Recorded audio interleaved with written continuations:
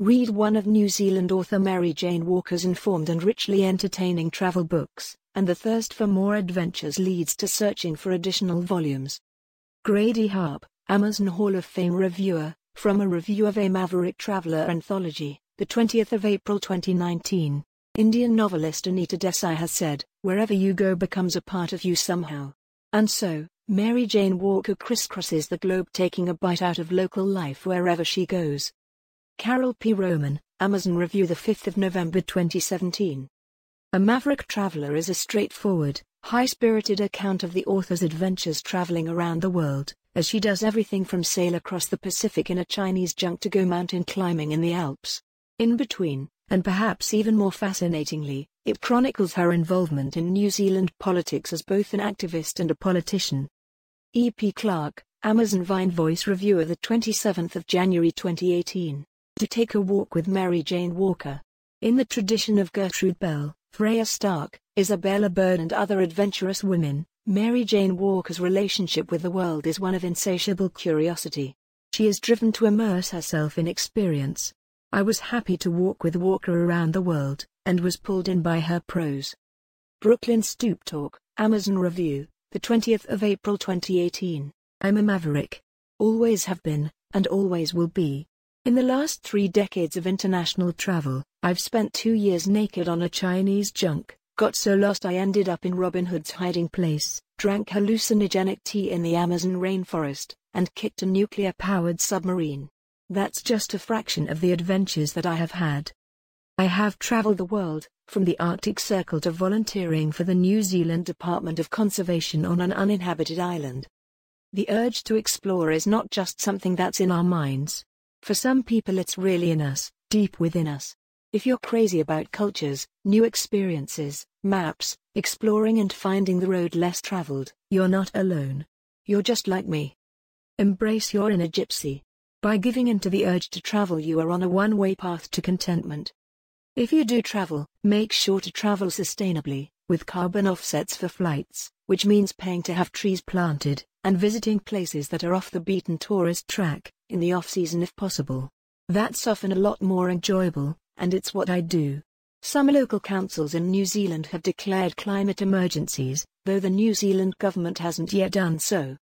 And make sure that you get all the relevant vaccinations and insurance. So, then, to my story. It begins with what I still think of as a defining point in my life, a voyage from Phuket to Gabon on a Chinese junk built at the instigation of one very determined young man, Niels Lutyens. Chapter 1. Not all junk is junk. As a child, Niels had been obsessed with Chinese junks, the traditional-looking sailing ships that have been around since the early 2nd century AD. There had been a miniature replica of one on the table in his room in Paris. He had planned to build one since he turned 20. I remember him often looking at the miniature replica when I visited him later on. Niels' maternal grandfather had been the French ambassador to the United States. Perhaps that had something to do with the fact that the French government eventually sponsored the building of a junk at the Chinese naval dockyard in Guangzhou in 1979, with Niels on the organizing committee, l'Association Jonction 79. Nobody had built a traditional Chinese junk for over 30 years, and finding skilled laborers in what was essentially a lost art took some time. But eventually, in 1981, it was completed. La Dame de Canton, the Lady of Canton, was 25 meters long, made of teak with cotton sails, bamboo battens and 3 masts, which in nautical parlance are the foremast, the mainmast, and the mizzen, rear or stern, mast. The boat was huge, in other words. And unfortunately, not entirely waterproof either. It used to leak periodically, and the deck let in the rain. The mainmast broke once, and the mizzenmast broke twice in rough seas throughout the voyage. There was a motor and a mechanic, and we were grateful to make use of both in emergencies. In 1981, the French state oil company Société Nationale Elf Aquitaine, the word elf was short for Essence et Lubrifiants de France, that is, French gasoline and lubricants, sponsored a journey of more than 30,000 kilometers from Guangzhou to Paris, provided the boat was renamed Elf Chine, meaning Elf China. Along the way, the Elf Chine as it now was, would become the first Chinese junk ever to round the Cape of Good Hope. The junk would later be renamed La Dame de Canton after passing through one other name, and is now tied up on the River Seine in Paris as a floating restaurant under its original name. When we joined the junk in Phuket, in spite of all this sponsorship, the crew were out of money and were living off rice. My sister Marie and I gave them a donation of $180 and that paid for fresh fruit and vegetables for 2 weeks. We sailed to many places around Southeast Asia and beyond on Elf Chine, a whole host of wild ocean adventures. We partied in port. Several among the crew including Niels were musicians, so they'd sing Edith Piaf and play the grand piano, drums, saxophone and guitar until 4 in the morning. We'd make our own super strong sake, the traditional Japanese wine, and the crew would smoke lots of marijuana. I preferred to smoke Indonesian clove cigarettes, very aromatic and enjoyable, without side effects. We were baked and naked on a junk, far from oppressive societal rules. Our first trip on the boat was to Sri Lanka, which in those days was an island filled with backpacker hostels. It wasn't the international tourist hotel hotspot it is now. The trip was supposed to take 2.5 weeks through the Andaman Sea and the Bay of Bengal. It took just over a month. For the most part the sea was calm, and everybody pitched in smoothly with 3-hour shifts cooking, cleaning, and manning the boat. The crew on deck would vary between 6 and 22 people. When there were only 6 people on deck there was more room to move. Elf Chine was so big that it required a minimum crew of 4 on deck at any time, even in good weather, and 6 when things turned bad. The junk didn't have a steering wheel, just a 3-meter-long tiller, helm, which needed 2 people to handle it. In bad weather nobody got any rest. When a storm hit it became exhausting and dangerous. Even when the boat was full, we were busy, but it meant that we were covered when the sky crashed into the ocean, so to speak, or if someone accidentally set the boat on fire while cooking dinner. For the kitchen was tiny and cooking for so many people on a large 6-ringed gas burner took some getting used to. Every time the boat swayed, the kitchen did as well. And everything on the burners slid off. During a storm it was impossible. But people still needed to eat to keep their strength up, so I persevered. One night, about halfway through the trip, a violent thunderstorm hit. It was so intense I didn't think the boat would make it through. The cotton sails were ripping in the wind, but we weren't able to fix them until the weather cleared. We were pretty much stranded in the middle of the ocean, in a storm, in a boat that leaked. Torrential rain is battering the crew on deck, the sails are billowing and breaking and I'm trying to cook something to feed 20 people. At least I was protected from the elements, but the kitchen felt like it was attached to a roller coaster. It was intense. While I was cooking there was a heave and the boat lurched to the side. The handwritten recipe slid onto the burner, caught fire, flew across the room and instantly attached itself to the teak wall, which must have soaked up too much grease because it erupted in flames. Fortunately, just as this happened, a crew member arrived at the door to grab a drink and was able to help me beat down the flames. The storm was bad enough, adding a fire at sea to the mix was more than enough excitement for one night. Eventually the storm passed. We fixed the sails, which always resulted in bloody fingers because of how you had to hold and stitch them, and we continued on our way. Boat life was tough. Money was constantly an issue and Chinese junks weren't made to sail too far from land. They're not ocean-going vessels so they get beaten up in deep water. Living conditions were cramped and no one spoke English.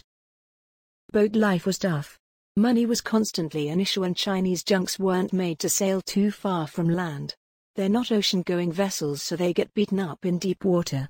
Living conditions were cramped and no one spoke English. After a while I learned how to speak French fluently, which made a huge difference to how I was treated by the all-French crew. But there were upsides, the parties of course, the enjoyment of sailing when the weather was good, and an endless abundance of fish. Whenever we were bored, we'd put a line out and catch fish or sharks, which the crew would kill with an axe. It reminded me of when my mum used to work in a fish and chip shop in my hometown of Hastings, New Zealand. She'd batter and fry up shark, it was good fresh eating. We also had a dog on board called Jules, a beautiful Labrador. But sadly, she died a month into the trip after eating rat bait, shortly after we got to Sri Lanka. Fresh eggs were aplenty, chickens roaming the deck never failed to make me smile. One day a chicken fell overboard. One of the crew, Glenn, jumped in to save her but the rope tethering him, and the hook, to the boat broke and they both drifted away with the current. It was harrowing. We scoured the ocean for over half an hour and eventually, 40 minutes into the search, we managed to find him, but he'd lost our meal. He said, "If that ever happens again, I'm not going in after it. Fuck the chicken." Politically speaking, a lot of people on board were anarchists or refugees from a system they rejected. One was an anti-European Union activist who later tried to blow up the European Union Parliament building in Brussels and served time in jail for it. There was also a film crew from French TV4, doctors, lawyers, and various other professionals running away from mainstream society. There were many personality clashes. Even though everyone was essentially on holiday, it wasn't always relaxing. One whom I shall call Camille saw herself as the boss, mostly because she organized fundraising to keep the boat going. She thought very highly of herself, even putting down other original crew members, and Niels, during meetings. Our first stop in Sri Lanka was incredible. Intricately carved white stone temples, sandy white beaches teeming with wildlife, brightly colored Hindu mandis, temples, lush tropical forests, deep green tea plantations hugging the soft hills and shops bursting with jewel-toned sari shops everywhere. It's a vibrant paradise.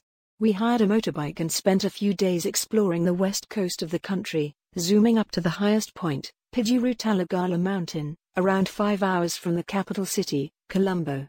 Marie left the boat in Sri Lanka and, as much as I wanted to stay longer, we were off again, to the Maldives. What should have been an easy journey of around 1,000 kilometers was extremely hazardous.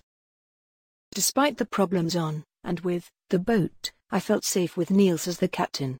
He was not only a very capable sailor with excellent navigational skills, he was able to easily smooth over any conflicts between the crew. He was the boat's peacemaker. Crew member Vincent Clouseau, who was one of the true original champions of the construction of La Dame de Canton along with Niels back in the late 1970s, helped promote the boat's adventures by inviting advertising and film crews on board. We were constantly bumping into cameras. I don't recall anyone ever writing a chapter in a book about our adventures on the junk. I believe that a video was made for a French television documentary and that a book or manuscript was rejected for publication in France, but that this is the first time a chapter about the voyage has actually been published. One of my strongest memories from this time is that we were always naked. It took me a while to get used to being unclothed around strangers, and I can't remember why we were always nude, but that's just the way it was. No one ever questioned it. Our meals on board were at times amazing. Another fellow voyager, Mary Budgeon, was an excellent cook. She was the type of person who could turn 3 old tins of beans and a can of soup into a gourmet meal. Even when we were running low on provisions, we never had to worry about eating bland, crappy meals, and with all the fresh fish we caught along the way we ate well. Our next destination was the tropical paradise of the Maldives. The Maldives were just like you'd expect them to be, stunning. Crystal clear waters teeming with colorful fish, empty glittering beaches littered with palm trees, and smooth soft gray boulders. I'd never seen such delicately colored rocks before, they looked like they were hand-painted. The Maldivian people were adorable. They're a predominantly Muslim nation that thrives on tourism, in a way that was genuine, friendly and beyond helpful. The locals helped us fix our boat and would do anything for cans of Coca-Cola. Coke was currency here, we could trade cola for chickens. Fortunately, we had cases of the stuff on board, so instead of using money, we bought supplies with soda. Again, we weren't there long. What should have been a short trip to one of the Maldivian islands, Gan, was vile. Our fresh water somehow got mixed up with seawater. Then we ran out of food. Even though Mary could cook up anything she needed to start with basic ingredients, and all we had was rice and salty water. We all got sick and the seas were rough. Expending a lot of energy without boosting our body's reserves made for a very difficult time. Plus, we got lost in cloudy weather. Navigation in those days was by sextant, compass and chronometer. The only way to know where you were at sea was to make regular, timed observations of the angles of the sun and the stars, in ways that would have been completely familiar to Captain Cook. It was still few years before the coming of modern times in the form of satellite navigation. And so, till the skies cleared, we literally just floated around, hoping not to be driven onto rocks or a rough coast by the winds and waves and shipwrecked. Being lost on land is scary, being lost at sea is terrifying. The deck leaked, so all our bedding got wet, and of course when you're in a storm there's no sunlight to dry everything out, either. We were not only scared but also hungry, cold, sick, wet, and tired as well. We eventually found our way to Gan, a desert island with an abandoned RAF airstrip. Even though no one lived there, which is the meaning of the phrase desert island, short for deserted, it was a meeting place for other voyagers. We met people from all over the world on Gan, all of whom were either anarchists or socialists. While we were there, Mary, the youthful mother and cook of the boat, and Jean-Louis Couder, the ship's mechanic and electrician and supervisor of its construction, got married. Niels was their celebrant. In spite of all the other visitors, Niels and I tried to go ashore to spend a few days alone on Gan. Without a tent or anything to sleep under, we had to make do. We found a piece of corrugated iron, which served as a roof, and we slept on the ground in a sleeping bag. Our romantic scheme was to catch fish and cook it over a fire. But every time Niels hooked one, a shark appeared out of nowhere and grabbed it before he could get it out of the water. Sharks love to devour hooked fish, an easy if unsporting meal. The struggles of the doomed creature somehow telegraph to any patrolling shark that it cannot get away, and there was obviously no shortage of sharks near Gan. Even climbing coconut trees for fresh fruit was a disaster, as we couldn't get up the trees. Climbing a coconut tree is one of those things more easily seen than done. So, on an exotic desert island, we survived on canned fish that we could have bought at the supermarket at home. Despite the challenges, we were the happiest we'd ever been together, even when we realized that our sleeping bag was on a nest of scorpions. Elfchine was pretty smashed up by this stage, already, so the crew decided to try and get it fixed at Diego Garcia, the largest of a group of islands south of the Maldives known as the Chagos Archipelago. Diego Garcia was a top-secret American military base. It still is.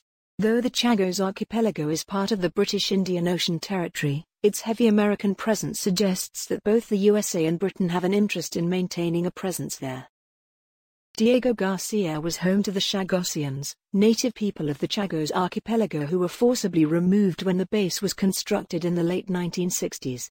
They've been trying to get their land back ever since, and Vincent Clouseau started representing them after we left in 1982. Amal Clooney, actor George Clooney's wife, is currently suing the American government to return the land to the Chagosians. Certain members of the crew declared an emergency over the radio so that we would be welcomed into the port. Our problems were somewhat over-dramatized in order to make sure that the Americans would let us in. To be honest, I wondered, even then, whether some people on the junk secretly wanted to film the military base as well. These days, there's not much that's hidden from Google Earth, satellite. But back then, Diego Garcia might as well have been on the moon. Its secret squirrel status undoubtedly piqued people's curiosity. The Americans were fantastic. They helicoptered food to us. Seeing hamburgers and other food lowered from a Navy chopper was one of the craziest things I'd experienced up till then. Actually, the Americans had done the same thing when the Elfchine was in the South China Sea early in 1982 before I joined the crew, so they were probably keeping track of us too. I was very upset with the crew members who I felt had lied to the Americans, and to me. I didn't like being part of what felt like a conspiracy, and there were tensions on board. 4 crew members left, and one of the people who'd reported the emergency was the one who ended up being arrested years later for trying to blow up the European Parliament. Our next brief stop was Mauritius, a small though extraordinarily heavily populated island nation east of Madagascar. Independent from Britain since 1968, Mauritius has 1.25 million inhabitants on a total land area of about 2,000 square kilometers. Thus, if you imagine Auckland, plus a bit of the surrounding countryside and the smaller Hauraki Gulf Islands, all cut out with a cookie cutter and relocated hundreds of kilometers out in the ocean, that is roughly what Mauritius is like. In Mauritius, we got raided. Our boat was searched for drugs and guns, and, even though someone had a half marijuana, half tobacco cigarette on the table under a stack of paper, they still didn't find anything. We were lucky. Some of the crew went and tried African marijuana, which was super strong. I watched them smoke a tiny flake and they were high. The fear of being busted overseas was enough to make me stay away from smoking pot. Even if it was decriminalized in New Zealand, I wouldn't smoke it. We headed to South Africa to get the boat repaired. I got off the boat for 3 weeks to meet up with my father, whom I hadn't seen for almost 2 years. After spending a few days catching up, we headed to the Kruger National Park. Standing in an open-roofed vehicle overlooking the African savanna teeming with giant creatures was surreal, like being in a movie. Giraffes and elephants seemed to be twice the size you expect. Even zebras are monstrous. It was survival of the fittest, I guess. Being in South Africa at the height of its oppression, when I'd been such a fierce anti-apartheid campaigner, was sickening. Seeing whites-only signs was incredibly distressing. One of our French crew members, a black man, was kicked out of the local swimming pool because he was swimming in the white-only part. They told him that he was only allowed to swim at the other end of the pool in a tiny sectioned-off part with a sign saying non-whites only. As upsetting as that was, it was nothing compared to the disgusting racist conversations I overheard every day. Afrikaner racism made New Zealand racism pale in comparison. It was the law after all. It made my skin crawl, especially in Johannesburg. Even going to the movie theater was revolting, Afrikaners almost having sex on the seats and shouting abuse at anyone on screen that was non-white. Cape Town wasn't as bad. If I'd had to choose one place to live in South Africa, it would be Cape Town. At least it's a pretty city. Some of our crew started filming a documentary and invited anti-apartheid activist Alan Bozak on board. Years later, Bozak would be appointed by Nelson Mandela to represent South Africa at the United Nations in Geneva. Listening to Alan's stories was fascinating and utterly heartbreaking. That was still 7 years before Mandela was released and 11 before he became president. Worried about the perils I was getting into, my father begged me to return to New Zealand. I decided to think about it, while still traveling of course. We left South Africa and began the long journey up the coast to Gabon, a small but lush French-speaking country on the west coast of Central Africa. Before we arrived it was foggy, and we had to use lights and our horn. After months of punishment at sea, the mainmast broke, but luckily it did so only 30 nautical miles out of Libreville, the capital city and main port of Gabon. I had to jump overboard with other crew members to cut the cable holding the mast to the junk and secure it to the side. Luckily the water was calm. SNL Aquitaine, the French petroleum company that sponsored the journey, paid us some more money to film commercials off the oil rigs. They filmed the junk sailing past the oil rigs. They liked the contrast of old and new technology, I guess. They also invited us to a remote island off the coast for dinner. It was a bizarre evening, traveling to an abandoned house on an island in the middle of nowhere. I didn't feel comfortable going, but because there were around 30 of us, I figured there was safety in numbers. We arrived at the derelict farmhouse to find the patio filled with tables set for a silver service dinner, crisp white linen tablecloths, elegantly dressed waiters and tantalizing gourmet smells coming from the kitchen. The meal was exquisite, duck drowning in rich velvety sauces, enough seafood to feed an army and beautiful wines from all over France. But the petroleum executives were rude, obnoxious and full of their own self-importance, ordering the waiters around, clicking and snapping their fingers for attention and constantly yelling, "Garçon, garçon." I started to get homesick. I'd been on the junk for 2 years.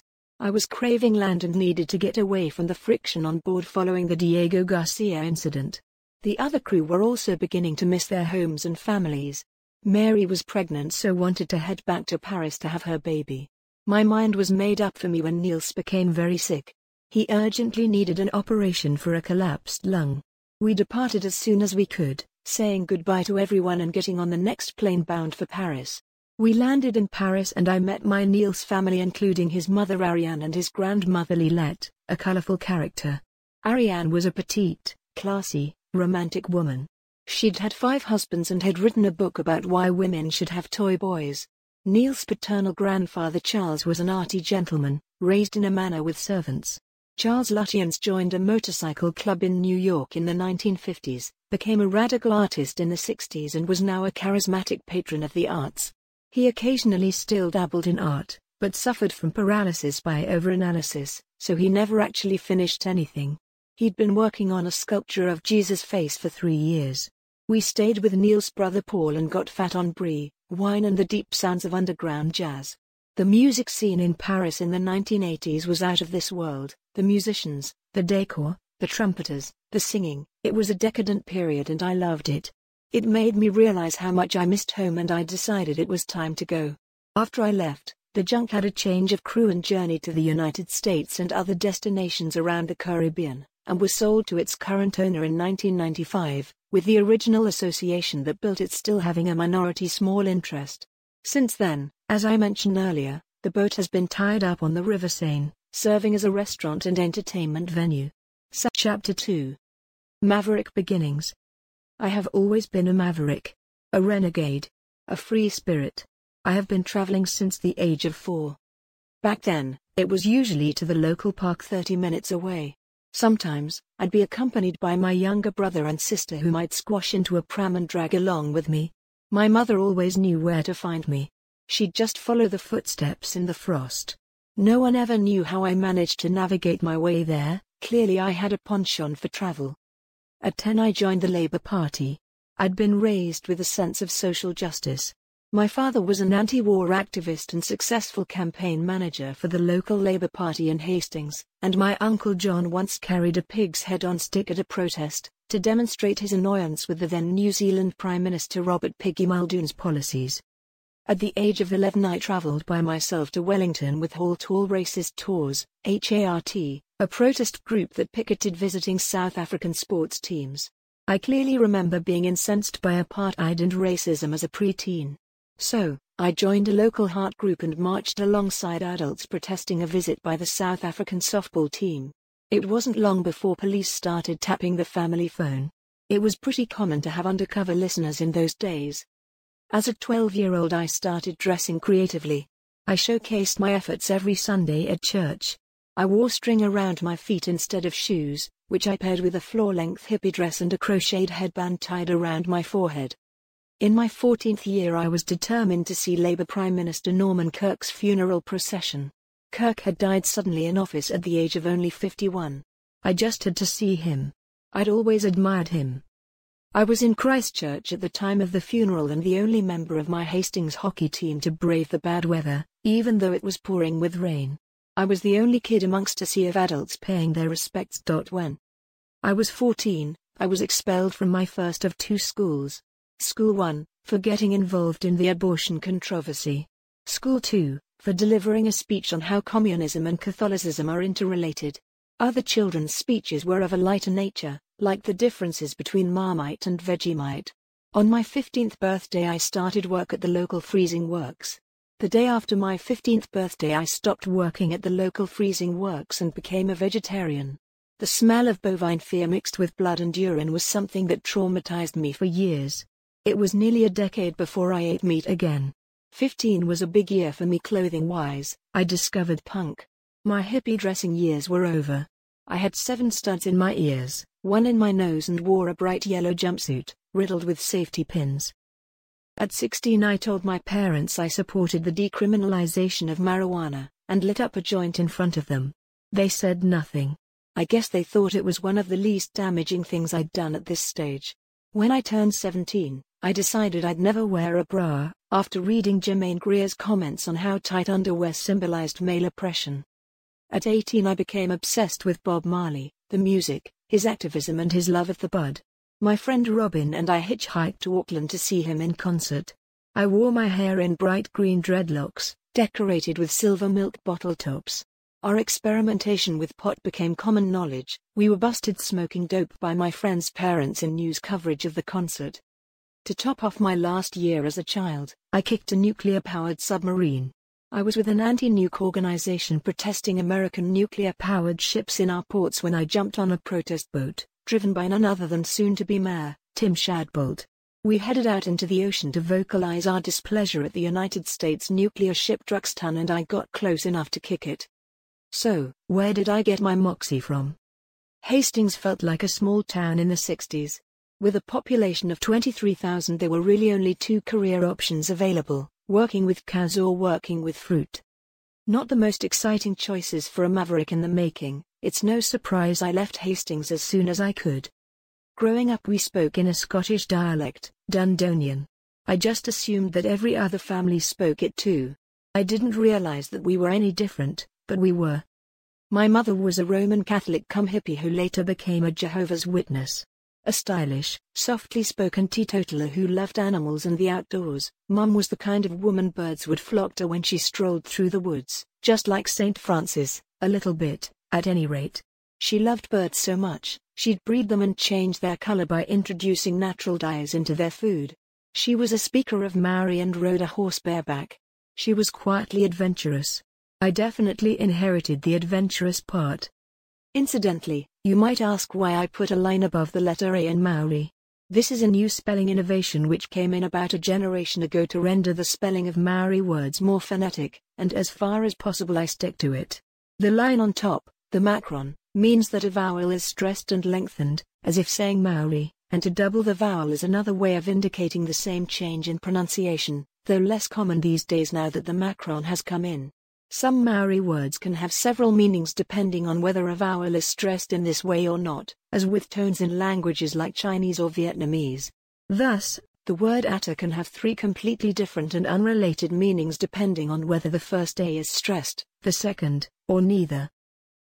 But that is an extreme case, and in general the issue is less critical in Maori than in languages that have a fully developed tone system.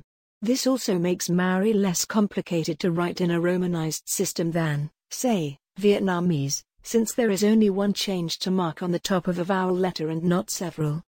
It was not until quite recently that Maori spelling reflected the issue at all. The spelling of Maori words on road signs, in official place names and most publications still does not include the macron. If I am quoting from a source that does not use the macron, including place names in current and common use without macrons, or people's names from the past, I will not bother to officiously correct such words, and risk getting them wrong, but just use them as I have seen them. All of my friends were welcome at our house because my mother always made everybody feel welcome. There was never anybody excluded. My mother was a very warm person indeed. Our house was always open to our friends. My Scottish father was a welder, democratic socialist, trade unionist and an avid association football, soccer, fan. He was somewhat swarthy in appearance in his younger days and figured that he had Spanish ancestry to account for it. Everybody in the wilder parts of Britain and Ireland can trace their ancestry to a shipwrecked sailor of the Spanish Armada, or so it seems, and Dad was no exception. He answered to the nickname of Arab or the Aberdeen Arab. Small-town New Zealand wasn't particularly accepting of people with a non-definable look in the 1970s. Dad's appearance confused the locals, not to mention the distinction between Dundee and Aberdeen. His staunch anti-war views and political activism rubbed off on me from a young age. One of my earliest political memories was listening to Education Minister Phil Amos. We actually became besties later on in life when we were both on the Auckland City Council, and Maori Affairs Minister Matthew Rata, who years later gave me 2 hours of his time to discuss socialism. I was shocked by media perceptions of him. Even as a 15-year-old I'd begun to see through the veneer of mainstream media. Matthew was an inspiring and intelligent leader, yet he was portrayed as a simpleton who couldn't read. I found it infuriating. My Uncle John was in the Boilermakers Union and knocked a guy out when he called him a pom. That was yet another ethnic slur in circulation at the time, for recent arrivals from Britain in this case, which some said was short for prisoners of Mother England. He was Scottish. Clearly, activism and adventure were in my blood. So, after finishing school, or rather school finishing with me, I moved to New Zealand's biggest city, Auckland. Chapter 3. Rest homes aren't restful places. My first job was my worst job, cleaning toilets at a rest home. Sometimes I got to make the beds, a step up from being a bog botherer. I realized pretty quickly that I was not a nurse aide. Auckland gave me a crash course in a side of life I'd never have known in Hastings. I was staying with a friend from school whose parents ran a rather notorious pub at the end of Hobson Street. At that time, inner city Auckland wasn't the cosmopolitan hub of cafe culture that it was later to become. It was run-down and seedy and had a huge hard drug problem. The ambience of the area was reflected in the songs of gritty urban bands like Dragon, a reference to heroin, and Hello Sailor, a reference to something else, not to mention their names. The hotel I was living at, and I use the term hotel loosely, was where all the junkies, sailors drinking vodka with milk and pill-popping transvestites lived. It wasn't the fact that they were transvestites that bothered me, it was the pill-popping. My mum used to grade apples in the orchards and would sometimes bring glamorous transvestites over for dinner. She loved the long, painted nails and fashionable denim skirts. I think she just liked being around beautiful-looking people. So, that wasn't the problem. Every night I'd get home from work and literally run through the pub, down the long hallway and up 3 flights of stairs, sometimes in the dark because the lights didn't always work, and into my room where I'd lock the door. Instantly. Even when I was safely in my room, I still felt unsettled, for the place seemed to be haunted as well. I felt that there were other people living there. You could hear and sense them walking around at night. I've always wondered whether the fact that it was reclaimed land made it spookier. My job at the rest home didn't work out. I was made redundant. I didn't see myself staying in the industry. I headed back to Hastings to finish my high school education and sit my university entrance exam, a year later than most. I sat it and passed it, and immediately hitchhiked back to Auckland to start my tertiary education. Chapter 4. Phone taps and lots of scraps. The 1970s was a frightening time in New Zealand. Under the authoritarian rule of Prime Minister Robert Piggy Muldoon, everyone in the Labour Party, Heart or nuclear disarmament movements in New Zealand was seen as a virus. In later years, friends of mine had their police files released and were shocked to see the level of surveillance on all of us, photos at various protest marches over the years and complete transcripts of conversations. Disagreeing with the paranoid government meant in-depth interference. They weren't used to being confronted. Every time we protested, the Security Intelligence Service, SIS, would show up, always wearing yellow t-shirts and short blue shorts, the security service in stubbies, short shorts. The house I flattered in kept getting busted by the police. Our house was searched every day for a month. Our household of student flatmates was known to the cops as being protest headquarters for anti-apartheid, anti-nuclear power and pro-abortion rallies. If there was a civil rights or social issue to protest, we were front and center. The SIS never found anything. I'm not sure what they were really expecting to find at a broke student's flat. We knew when our phones were being tapped because they'd ring randomly without anyone on the other end, and there was a clicking sound during phone calls. During a call we would sometimes hear random breaths and noises that interrupted our conversations. The protests over the 1981 tour by the South African rugby team, the Springboks, the largest and most disruptive of the time, served as a particular reminder that not all was well in Aotearoa, the Maori name for New Zealand, which is often used as an alternative, especially by those sympathetic to indigenous peoples. Members of other families were fighting each other over their viewpoints at the time of the 1981 Springbok tour, but not mine. My family were united in their opposition to the tour, and growing up as lovers of association football, soccer, not rugby fanatics, meant that we were one step removed from the sport altogether. The day of the tour, my brother and I joined the Biko squad section of the anti-Springbok protest movement. During the protests, each squad was named after a prisoner or famous anti-apartheid activist. The Biko squad was named after Steve Biko, an activist who had been beaten up by police while being detained in the South African city of Port Elizabeth in 1977. After Steve Biko started to get worse from his injuries, the police made the strangely ill-advised decision to drive him overnight to a prison hospital in the city of Pretoria, roughly 1,000 kilometers away by road. And so Biko spent vital hours bumping around on the floor of a police Land Rover as it trundled all night through the rural back blocks of South Africa. Soon after arriving, he died. Tragic, callous, and at the same time memorably bizarre, the incident made world headlines at the time. A song about Steve Biko was included on Peter Gabriel's third album in 1980, It's Still Well Worth a Listen. We'd trained with wooden armor and helmets, ready for real confrontation. On the day, the police used their batons against people dressed as bumblebees, breaking collarbones and arms. My brother retrieved a baton. I wonder if he's still got it? In these protests things really did get quite disruptive and out of hand in ways that seem incredible now. I threw lit firecrackers at the police. Ironically, the fact that the New Zealand police don't carry sidearms, that those were somewhat more innocent times and that we don't really have much a gun culture in New Zealand, we are like Britain in that respect, meant that wasn't alarming as it sounds, since everyone knew it was just firecrackers. Still, it shows that there is a pretty thin veneer of civilization at times, and that it is best not to put it under too much strain. If I might digress once more for a moment, this is a good opportunity to talk about what the lovely name Aotearoa means. The exact meaning of Maori place names is often mysterious, much as the origins of the name of an English village might not be clear either. In modern Maori, Ao means cloud, daytime or world, T in the middle of a word means bright, and Roa means long. But also, Aotea is plausibly a contraction of Awate, meaning dawn. In some tales, the name comes from the first sighting of the looming landmass of New Zealand by the wife or daughter of the legendary explorer Kupe. This woman or girl is supposed to have called out Hiao, a cloud. a cloud, from which comes the common, and very free, translation land of the long white cloud. The lexicographer Harry Orsman, among others, took the view that what Aotearoa really refers to is a quality of long dawns and long twilights in New Zealand's latitudes, compared to the tropics where the sun rises and sets suddenly. Firm proof that the name Aotearoa existed prior to the colonial period remains elusive. Captain Cook describes the North and South Islands as Ihinomoe and Toipunamu, or in more modern spelling Teikue Maui, the fish of Maui, the same Maui as in Hawaii, and Te Waiponamu, the waters or place of greenstone, jadeite, respectively. The 1835 Declaration of Independence of the United Tribes of New Zealand and the 1840 Treaty of Waitangi made use of Maori transliterations of the English words New Zealand in their Maori language texts and don't mention Aotearoa either.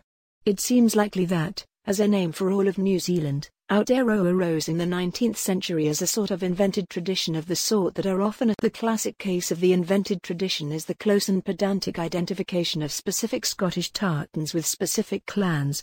The tartan system only became completely cut and dried once popular encyclopedias and guides began to be written about clans and tartans in the 19th century. As a new name for the land of the Maori to compete with the name bestowed upon it by its European colonizers, Aotearoa certainly sounds better than the transliterations of New Zealand that were used in Maori to begin with, such as Nutirani. But even in the later part of the 19th century, Aotearoa was often still only being used as an alternative name for the North Island, specifically. It took time to be generally accepted as applying to the whole country, and ironically enough it might be said that the final push came with the 1898 publication of The Long White Cloud, Aotearoa by the Christchurch-born social reformer and politician William Pember Reeves, a Pākehā or European New Zealander. The likely meaning of Aotearoa reminds me of a remark by J.R.R. Tolkien's friend and fellow author C.S. Lewis, who wrote in his autobiography Surprised by Joy of an imagined subarctic realm free of industrial pollution, of pure northernness. A vision of huge, clear spaces hanging above the Atlantic in the endless twilight. Though it is much closer to the equator, New Zealand still doubles for such a landscape today, whence the fact that this country served as a backdrop to movies made from Tolkien's fantasy books. And so I like to think that the word Aotearoa, even or perhaps especially if invented sometime in the 19th century by Maori nationalists now unknown along with its subsequent appropriation by Pākehā like Reeves, does refer to a sort of southerly analogue of Lewis's northernness, a forerunner of today's notions of clean green or 100% pure New Zealand. Getting back to my own story, I enrolled in Auckland University with the aim of doing law, but quickly changed my subject when a professor said that by the time you've finished at law school you'll be able to fill these forms in without any help. I didn't want to study just so I could learn to fill out forms. The only good thing about university was meeting a man called Wu Zhaoyi, the first Chinese communist to be allowed to study in New Zealand. I met him quite randomly on campus one day and we developed a friendship. Everywhere we went, we got free meals. He'd introduce himself to the Chinese owners and there would never be any bill at the end of our meals, so I ate free for about 6 months. Wu and I went to see the Chinese football team play the All Whites in 1982. Even though New Zealand won the game and advanced to the 1982 World Cup, there was almost a riot when we left the grounds. All Whites fans were running around making slit-eye signs and shouting horrible racial slurs. I was disgusted and disheartened by the blatant racism. I didn't last long at university. 2 months of it and I was bored. Bored of everyone protesting. Ironically enough, I'd been doing it since I was 10 years old and I needed a break. I dropped out of university, got a job and moved back into my friend's parents' place, the dodgy haunted hotel. I worked in the local and international exchange connecting calls and I loved it. The hours were long, but I loved the people I worked with and the money, of course. I remember saving 9,200 New Zealand dollars in 18 months, in the currency of the time. That was amazing money to make for a 20-year-old without a degree back then. I could not wait to leave New Zealand. Like many New Zealanders, including many among the million or so New Zealanders who live overseas, I felt absolutely alienated and that I could not breathe free unless I was somewhere else. Looking back, this was surely another source for my wanderlust. I decided I did not enjoy the education system. I felt that my individuality was suppressed. I couldn't politically express myself either at school or through clothing without being ostracized. I was becoming an angry person and just frustrated with it all. I was sick of constantly watching rugby and seeing the national rugby team, the All Blacks, treated like heroes when there were real heroes we should have been celebrating instead. I was tired of being followed around by the police and the Security Intelligence Service. I was tired of everything. I'd had enough. I felt that New Zealand was a divided society to live in. I couldn't wait to go. So, I left New Zealand with my sister Marie. Chapter 5. Ciao New Zealand. Marie and I moved to Sydney, my first time overseas. I was desperate to have a break from New Zealanders. We settled in Bondi, not realizing that's where all the New Zealanders lived. It was just like being at home. On my 21st birthday I had a car accident on the Sydney Harbour Bridge and had to pay hundreds of dollars to fix both cars. Happy birthday to me. And then we decided to head to Darwin, the most northern city in Australia and one of the hottest. I got a job in the local casino. I had never done bar work before and I had to learn how, quick smart. I managed to get myself sorted within the first week and got paid very good money, but I hated it. The men would sometimes drink 4 dozen bottles of beer over weekend and even keep it up for longer. This was called going tropo, meaning they were affected by the tropical heat. They would say openly racist things like "I'm going to run over a boong on the way home." Boong was a derogatory term the white Australians would use for the Aboriginals, the native people of Australia. Darwin was a sad place. Lots of white men would bring Aboriginal women to the casino and try to get them drunk. One time I got into trouble with my manager because I refused to give these girls alcohol because they didn't want it, they only wanted fizzy drinks. I remember the men were just trying to make them drunk so they would be less likely to refuse their sexual advances. It was revolting. While we were in Darwin, I made friends with some local Aboriginal girls. They were all about the same age as me. We would talk a lot and they told me shocking stories of their childhoods. They'd been separated from their mothers when they were little because they were half white Australian and half Aboriginal. They were only allowed to see their mums and families through wire fences, no physical contact was allowed. It was truly heartbreaking stuff. Most of them were put into welfare homes or adopted to non-Aboriginal families. I remember thinking how absolutely awful that would have been for them. We got invited to watch them play the didgeridoo one night, a traditional Aboriginal musical instrument. That was great to watch and we stayed for 3 hours. I became close friends with an Aboriginal guy named Alan and was hauled into the manager's office at the casino. Apparently you weren't allowed to have Aboriginal friends and work in the casino. I told the casino that if they were going to dictate who my friends were they could get fucked. And I left. My sister and I decided to get out of Darwin and go into the outback. The outback of Australia is really remote, untainted by people and full of life. It was teeming with lizards, crocodiles, kangaroos and birds. And bugs. There were hundreds of them. The cockroaches were the size of small mice. I hated them with a passion, loved the outback, hate the bugs. We had met some other travelers from Greece and Italy, so they came with us out to Kakadu National Park.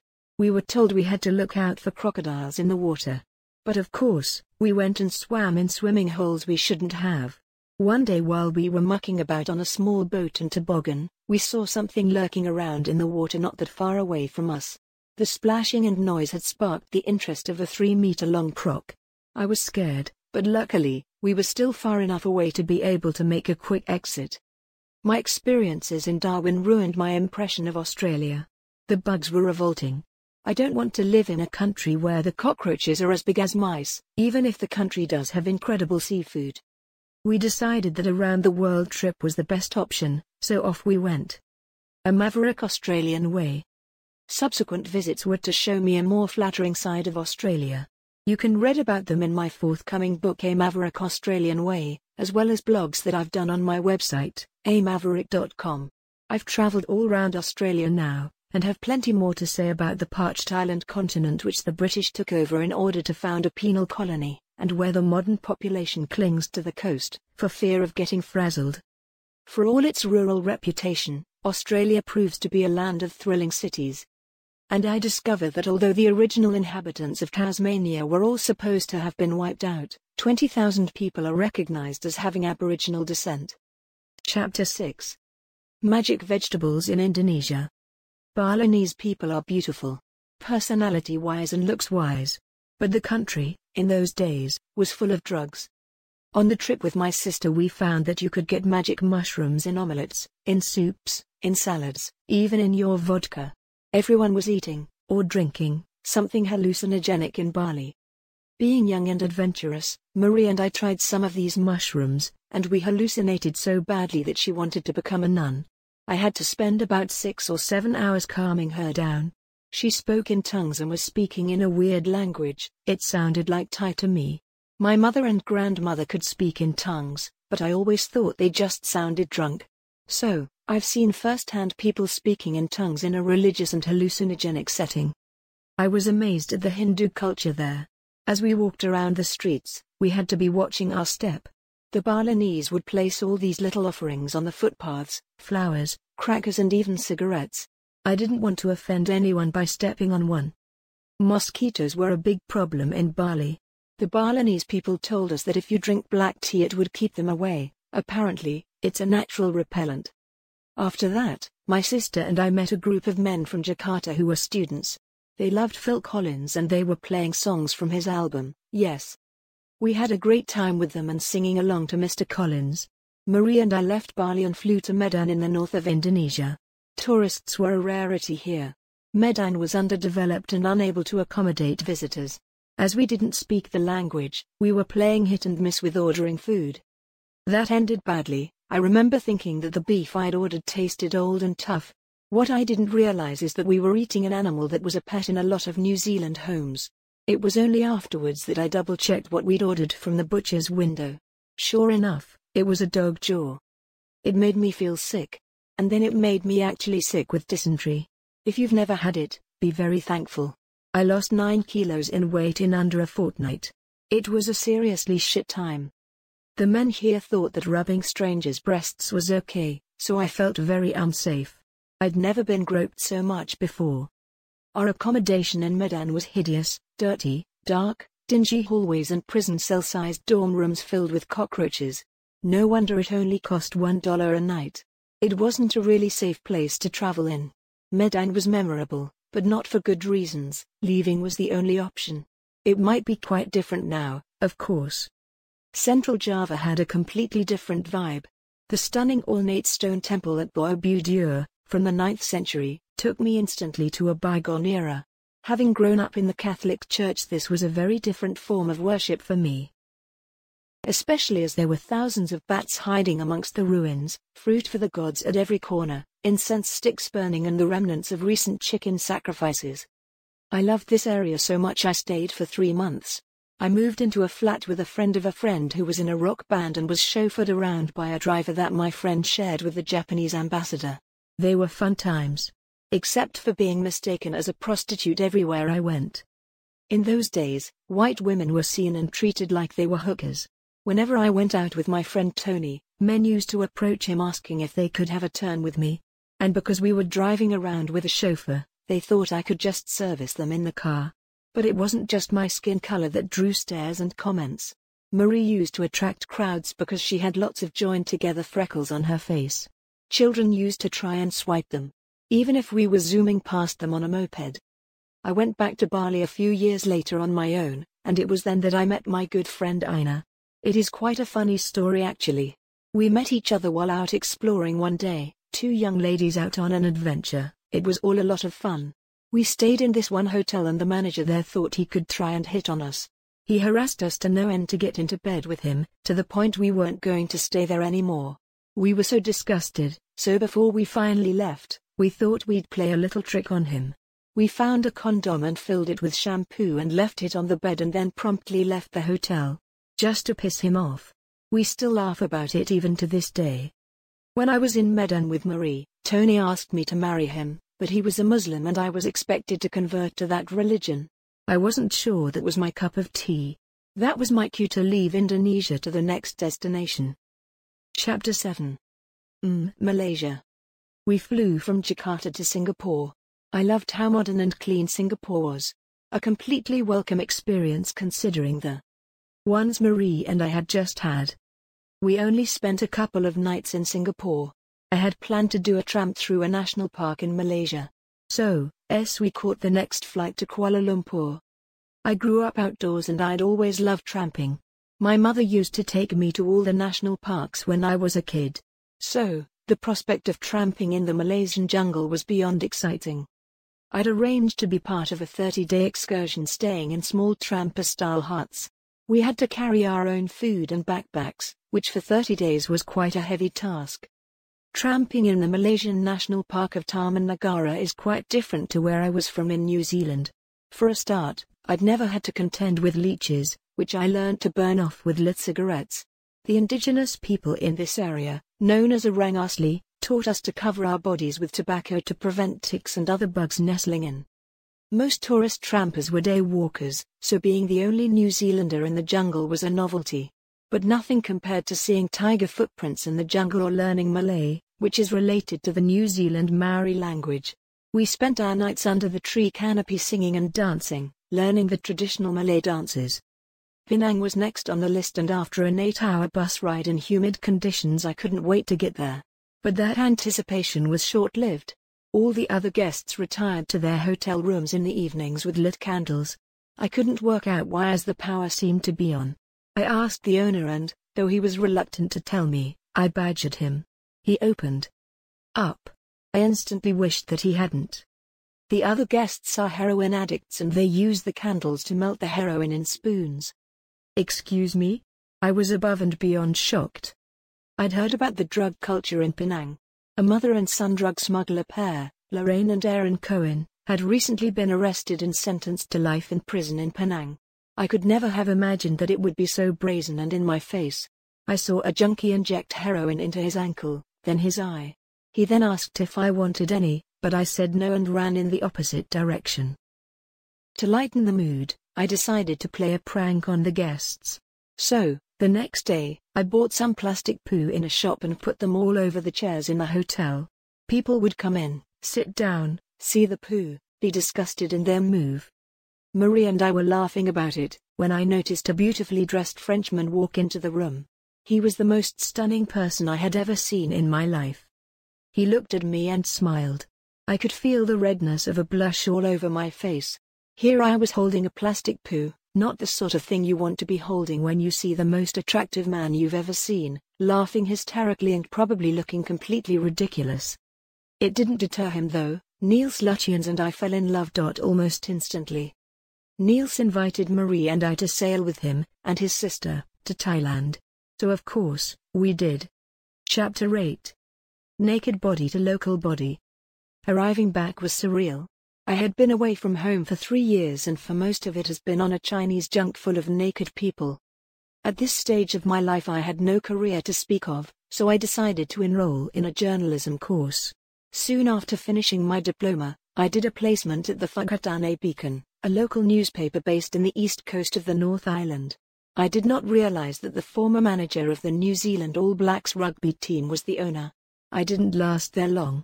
My first story was an anti-Springbok piece and my intellectual freedom was compromised.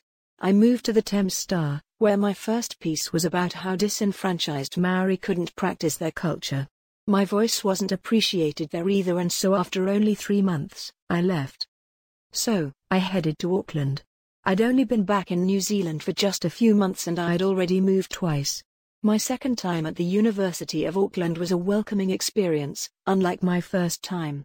I loved learning, and I loved studying New Zealand politics and the 1840 Treaty of Waitangi, by which New Zealand was first established as a British colony, albeit with some restrictions on the right of the settlers to run roughshod over the Maori, restrictions that soon came to be ignored, for an eventual Bachelor of Arts with honours, after which, I would go on to do a master's degree. Being familiar with Maori gave me an edge when it came to studying the treaty. I wasn't studying with a job in mind. I just wanted to learn about New Zealand and, as university was free back then, it didn't require a heavy financial outlay. It makes me sad that education costs so much nowadays, with students racking up tens of thousands of dollars for a tertiary education. Where's the incentive to study politics, or anything else that doesn't lead immediately to a meal ticket, if you have to pay for it? I worked full-time throughout my degree in order to make ends meet. I door-knocked for market research companies, cold-called for telemarketing firms, and had a summer job working in the university gardens. I met David and Hilary Shackleton, relatives of the famous Antarctic explorer Sir Ernest Shackleton. There's an old cliché that all New Zealanders are in some way or another descended from explorers, either from Captain Cook or from the legendary Maori navigator Kupe. In David's case it was almost literally true. The Shackletons were stalwarts of the local Labour Party, high-minded Christians that tried to convert those around them. We were good friends, but they were unsuccessful with my conversion. While studying and working in odd jobs I lived in Western Springs, in a renovated garage near the Auckland Zoo. The neighbors would regularly bring over cooked meals, steak, potatoes, stews and lots of spinach. They took pity on me for being a broke student and, being a broke student, I was grateful for the free food. My parents moved to Thames, a small coastal town in the Coromandel region of New Zealand. It was only about an hour and a half's drive from Auckland, so I spent a lot of time with them. But things there had changed. Unemployment in the region was rife, especially amongst Maori. It seemed that the David Lange-led Labour government had a hidden agenda of privatising education, health and the railways and introduced user pays in education, along with massive layoffs in a whole range of industries and public services. They sold the Bank of New Zealand, BNZ, which in my view was a major rip-off. It wasn't the New Zealand I knew, that's for sure. Even so, I joined the Princes Street branch of the Labour Party in 1988, where I met David Shackleton's son Brian. We ended up spending many years together in a relationship, buying our first home together, which I eventually owned outright. Little did I know that buying a house would end up sending me down a different career path in later years.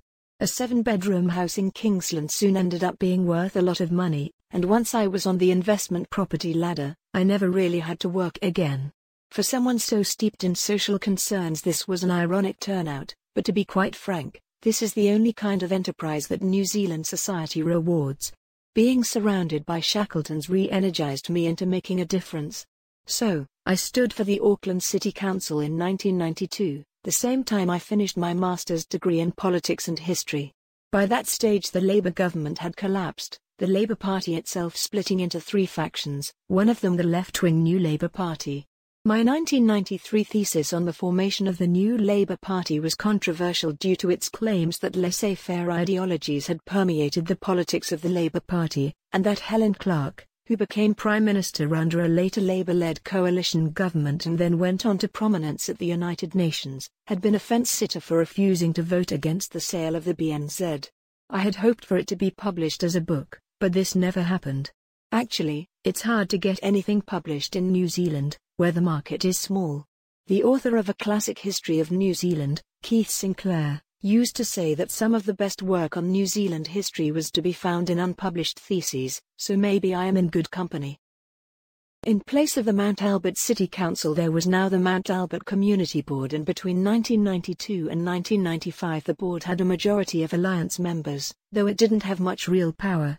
Frank and I were on the board as well as on the council. The only other non-Alliance member of the board was Ray Cody, a retired sports broadcaster and founder of Grey Power, a lobby group for pensioners. Being on the council was hard yakka, that is, hard work.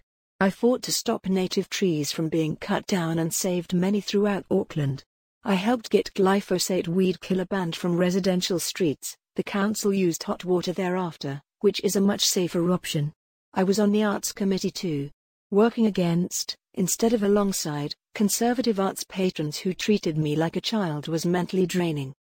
The Hero Parade was a protest in support of the gay rights movement in New Zealand, a local version of the Sydney Mardi Gras. The Arts Committee vehemently opposed any festivals or parades promoting gay pride, so there were lots of arguments. Deputy Mayor David Hay was a born-again Christian who led the resistance against the Hero Parade. I openly defied him by marching in the parade myself. I'm pretty sure I was the first councillor or politician to have done so. I leaked confidential minutes to the media, because I believed the public had a right to know how their money was being spent, particularly on projects like the Aotea Centre. This was, and is, a dismal 1980s corporate convention centre not far from the aforementioned 1970s police station. A similarly fortress-like facade and generally inward-focused nature helps to ensure that not much ever happens in the adjacent Aotea Square, a wind-swept parade ground which could have been a much livelier sort of public space if the council had ever had any sensitivity about such things. In the alliance we also stood against further motorway expansion, the sale of community housing, and the sale and expansion of the Auckland port. We wanted to make sure the Auckland waterfront was there for the people of the city to actually use. An expansion of dredging was never an option. It would kill our snapper, and we wanted to preserve our harbour. I was on the council's property committee, advised by the very knowledgeable economist Gareth Morgan. He predicted the current housing crisis. When I was on the council, I reacquainted myself with Chris Trotter, the Dunedin-based left-wing political commentator and editor of a magazine called Political Review. I loved his magazine. It provided a degree of analysis that I think is sadly missing in today's society. The contributors were fantastic. They were usually from the left, of course, people like Keith Locke and the late Bruce Jesson, with whom I spent many afternoons speaking while I was at university. Chris moved up to Auckland in 1998, and I remember showing him around the underground music scene in Auckland. We spent hours on Karangahape Road listening to live music, anything from young rappers to female singer-songwriters. The 1990s was an exciting time for music. We had access to sounds from every genre. I'd always been a fan of New Zealand music, from the intelligent mixture of punk and funk music of Split Enz, to the soulful and folksy sounds of Tumanako Prince Tui Teka and the Maori Volcanics show band. Prince Tui Teka himself used to date my neighbour in Hastings. He would often show up with his white station wagon, embellished with carvings. When I lost my re-election bid by about 20 votes in 1995, I was frankly relieved. I'd poured everything into the job, and after a 3-year stint I was burnt out. People thought I would be interested in a parliamentary career, but I wasn't prepared to make the sacrifice, and I didn't want to work in a job where you were damned if you do, damned if you don't. Parliamentarians aren't really given any respect, and as long as politicians are despised, you'll find that many good people are discouraged from running for parliament. I did go to one bitter contest for selection. Everyone was at each other's throats, arguing and behaving like apes. I'd had enough. It's not surprising that the travel bug bit again, and I took off overseas. Chapter 9. America. I was nervous about going to the United States. I had a skewed opinion about their politics after all the anti-nuclear protesting I'd done over the years. But I always liked to challenge my own perceptions of things, so thought an extended trip to America was needed to really learn about the country and its people. Venice Beach in California is often described as the perfect place for people that love the hippie era. For me, a former hippie and avid rollerblader, it was heaven, the best people-watching spot ever. You'd see an eclectic mix of crazy characters, from dreadlocked men on skates playing guitar, to the Flower Power Brigade wandering around in crocheted miniskirts giving daisies to strangers. Eccentricities are alive and well here. In the state of California, you could only get state-funded welfare benefits for 2 years. It's why there are so many homeless people. I even saw some homeless men on Venice Beach playing a grand piano during the day, then sleeping under it at night. Because there's not much rain there, it was still in tune, even though it was sun-damaged and faded. I chose to do a bus tour, one that included Compton just south of downtown Los Angeles, the focus of rap songs and riots, including the Great Uprising triggered in 1992 by the beating of the taxi driver Rodney King by 4 white cops with batons, in what should have been a fairly routine traffic stop in the suburb of Lakeview Terrace some 40 kilometers to the northwest, which also tells you how big and sprawling Los Angeles is. Footage of the violence, all 12 minutes of it, was sent to a local TV station showing the world that the police's poor treatment of minorities wasn't just something that happened during segregation in the 1950s. It was true that King had been pulled over after a chase and had been drunk and obnoxious. For that reason, the police officers were acquitted of using excessive force.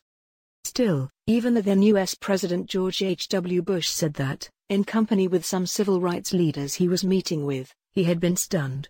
As were my wife Barbara and the kids, by the contrast between the unprofessional conduct shown in the video and the acquittal of the officers, who are supposed to be trained to deal with every kind of situation. If you watch the video, it's hard to believe that lying on the concrete being almost beaten to death by 4 cops, while another 4 stand by watching, wasn't anything less than excessive force, the product of a double standard. After all, nothing like that ever happened to Mel Gibson when he was pulled over in a drunk and obnoxious state more recently, nor would it have likely happened back then. But then he is Mel Gibson, and not just some anonymous black guy in 1992. And so, racial tensions in the city erupted. During the 1992 Los Angeles riots, more than 50 people were killed, over 2,000 were injured, and around $1.1 billion worth of damage was caused through looting and arson. But as informative and moving as that bus tour was, public buses were a different situation. Public transport at that time was dreadful in Los Angeles. The buses were so run down and stinky that when it was hot and smoggy outside, it was even hotter and smoggier inside. I hear LA public transport is a lot better now, so I hired a car. Learning to drive on the other side of the road, and of the car, took some getting used to.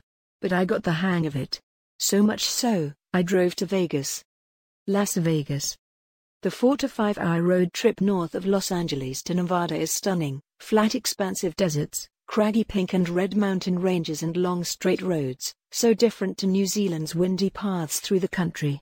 Even though the Mojave Desert looks completely different to New Zealand, I noticed one similarity, which is that it has the same volatile weather as Auckland. One minute there's a thunderstorm and the next the sky clears and the sun burns down. 5 minutes later my windscreen wipers are on again. I never expected to see 4 seasons in 1 hour in my first American desert. It's no wonder I got a little lost and confused. So confused I ended up on the wrong side of the road and a policewoman saw me. As she was writing out a ticket, a motorcycle gang appeared out of nowhere, about 6 heavy men with ZZ Top-style beards. They started hassling the cop, telling her to cancel the ticket. Being the only females, we both felt threatened. To defuse the situation, I started telling the bikers that I didn't mind paying the ticket because it was my first one in America. Eventually they left, but being in the middle of nowhere with a gang intimidating a female cop was something I'm not keen to repeat. The building of the Hoover Dam and the legalization of gambling in 1931 turned Vegas from a nondescript desert town into a bustling hub for engineers and construction workers, eventually expanding into the party city it's become today. Vegas doesn't have any hostels because the hotels are so cheap. I was able to get a comfortable room for $15 a night. Hoteliers make their money in Vegas from the gambling floor, which brings in many billions of dollars a year. It's not surprising that 6 of the world's biggest hotels are in Vegas. I made a lifelong friend in Vegas, James. A short Irish man whose weight fluctuated between extreme sports super fit and chubby. James had just broken up with his girlfriend and was mending his broken heart in Sin City. Women loved him, they were always throwing themselves at him, but he was too lost to welcome any of their advances. We drove to the Grand Canyon together and nothing prepared us for the intensely moving spectacle of seeing it for the first time. It was a photographer's dream, an immense red-rocked gorge with crystal blue water running through it. It was truly breathtaking. Driving back to Vegas as the sun was setting was incredible. There is something about desert dust that makes the sunsets even more magical than they usually are. It seems to amplify the red and orange colors. One day we hired a red vintage Corvette and drove to the iconic Flamingo Hotel and Casino, built by infamous mobster Bugsy Siegel, one of the first casinos to be built in Vegas and still running today. He named it after his girlfriend at the time, Virginia Hill, a dancer known as the Flamingo because of her long red hair and even longer legs. Apparently, the presidential suite there has a secret ladder and tunnel system down into the underground garage so Bugsy and his mates could escape undetected if necessary. It's one of the most famous landmarks in Vegas. Elvis Presley, Frank Sinatra, Dean Martin and Sammy Davis Jr. all performed or filmed movies there. Vegas is busy and hot. We wanted to go somewhere cooler and calmer, and decided to head to San Francisco. I stayed with a friend's daughter there, a cat-loving woman called Angelica. She told me that cat ownership laws there are really strict. You have to keep their claws clipped to prevent them killing local bird life, and you have to control where they go, much like dogs in New Zealand. Most cats are kept indoors. If you've ever had one, you know that they're wanderers. Angelica welcomed me to her city. She put on special dinners and lunches with her good friends. Her hospitality was amazing. She showed me around the markets and took me to handfuls of jazz clubs. Even though I'd come here to escape the heat of Vegas, it was still sunny. So sunny that my lips got badly burnt. Walking around with sore blistered lips is never a good look. Angelica took me to Napa Valley, the district known for its rolling hills and vineyards, and it didn't disappoint. I never realized that California produced such beautiful wines. We were there on the 4th of July, America's Independence Day, and I got caught up in the patriotic excitement. Every business and vineyard was flying the flag, and it gave me a completely different view of what America was like, in contrast to my preconceived political reservations. The sense of patriotism is beautiful. It's so unlike New Zealand. As much as I loved San Francisco, I found the number of oil rigs off the coastline disconcerting. I hope that never happens to New Zealand. James left San Fran to head back to Ireland, and I flew to New Orleans. New Orleans. Visiting the birthplace of jazz was always going to be memorable for me. I love jazz. And New Orleans didn't disappoint. It's an incredible blend of French colonial, Spanish and Creole architecture with a delicious dollop of African culture thrown in. The diversity was surprising and inspiring. I was annoyed that it had taken me so long to go to the United States. I'd allowed myself to be indoctrinated to dislike an entire nation based on their nuclear stance. I was delighted that my views had changed. I was on a tight budget, so I stayed in a cheap hostel for 7 nights. It's a thriving city, full of parties, amazing food and festivals, most famously the annual Mardi Gras. I decided not to drink while I was there because I didn't want to be part of the binge drinking culture that seemed to permeate the city. And I'm glad I didn't, and kept my wits about me. There were some nutters in the hostel. An Australian woman, Karen, had a scam going. She'd accuse other guests of theft and was making weekly insurance claims for lost items. She also slept with half the hostel. I learnt about voodoo in the hostel.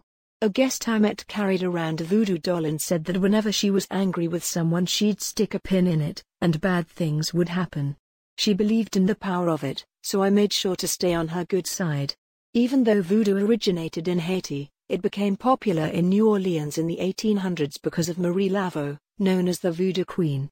She had around 12,000 followers of all races, and even today her graveyard is a big tourist attraction. The name on my passport is Mary Jane, yet I had recently found out that the name on my baptism certificate is actually Jenny. Mom and Dad must have changed their minds somewhere along the way from birth to baptism. Anyway, it was great because in New Orleans it is very common to have 2 names as one. Everyone called me Mary Jane and didn't try to shorten it to just Mary or Jane. It was very normal there. Bourbon Street is the heart of New Orleans, and I was lucky enough to see a Dizzy Gillespie impersonator perform in a tiny, smoky, 50-seat venue. He was in his 70s at the time, but he played like a 30-year-old. I love live music, but seeing him perform was unlike anything I'd ever seen. He was a masterful musician, his cheeks puffed up like a chipmunk as he blew his horn.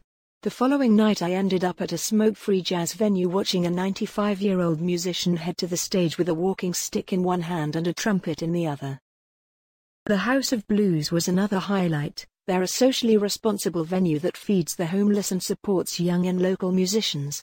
The stage has a box of Mississippi mud underneath it so that everyone who plays can be grounded to the roots and the spirit of the area. The Creole-inspired menu and music there was incredible. If you're ever in New Orleans, go there. The atmosphere of the room alone will feed your soul.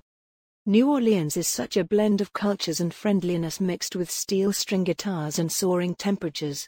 After visiting here, I could see similarities between popular musicians. Both Sheryl Crow and the Red Hot Chili Peppers both have that swampy sound. Memphis, Tennessee.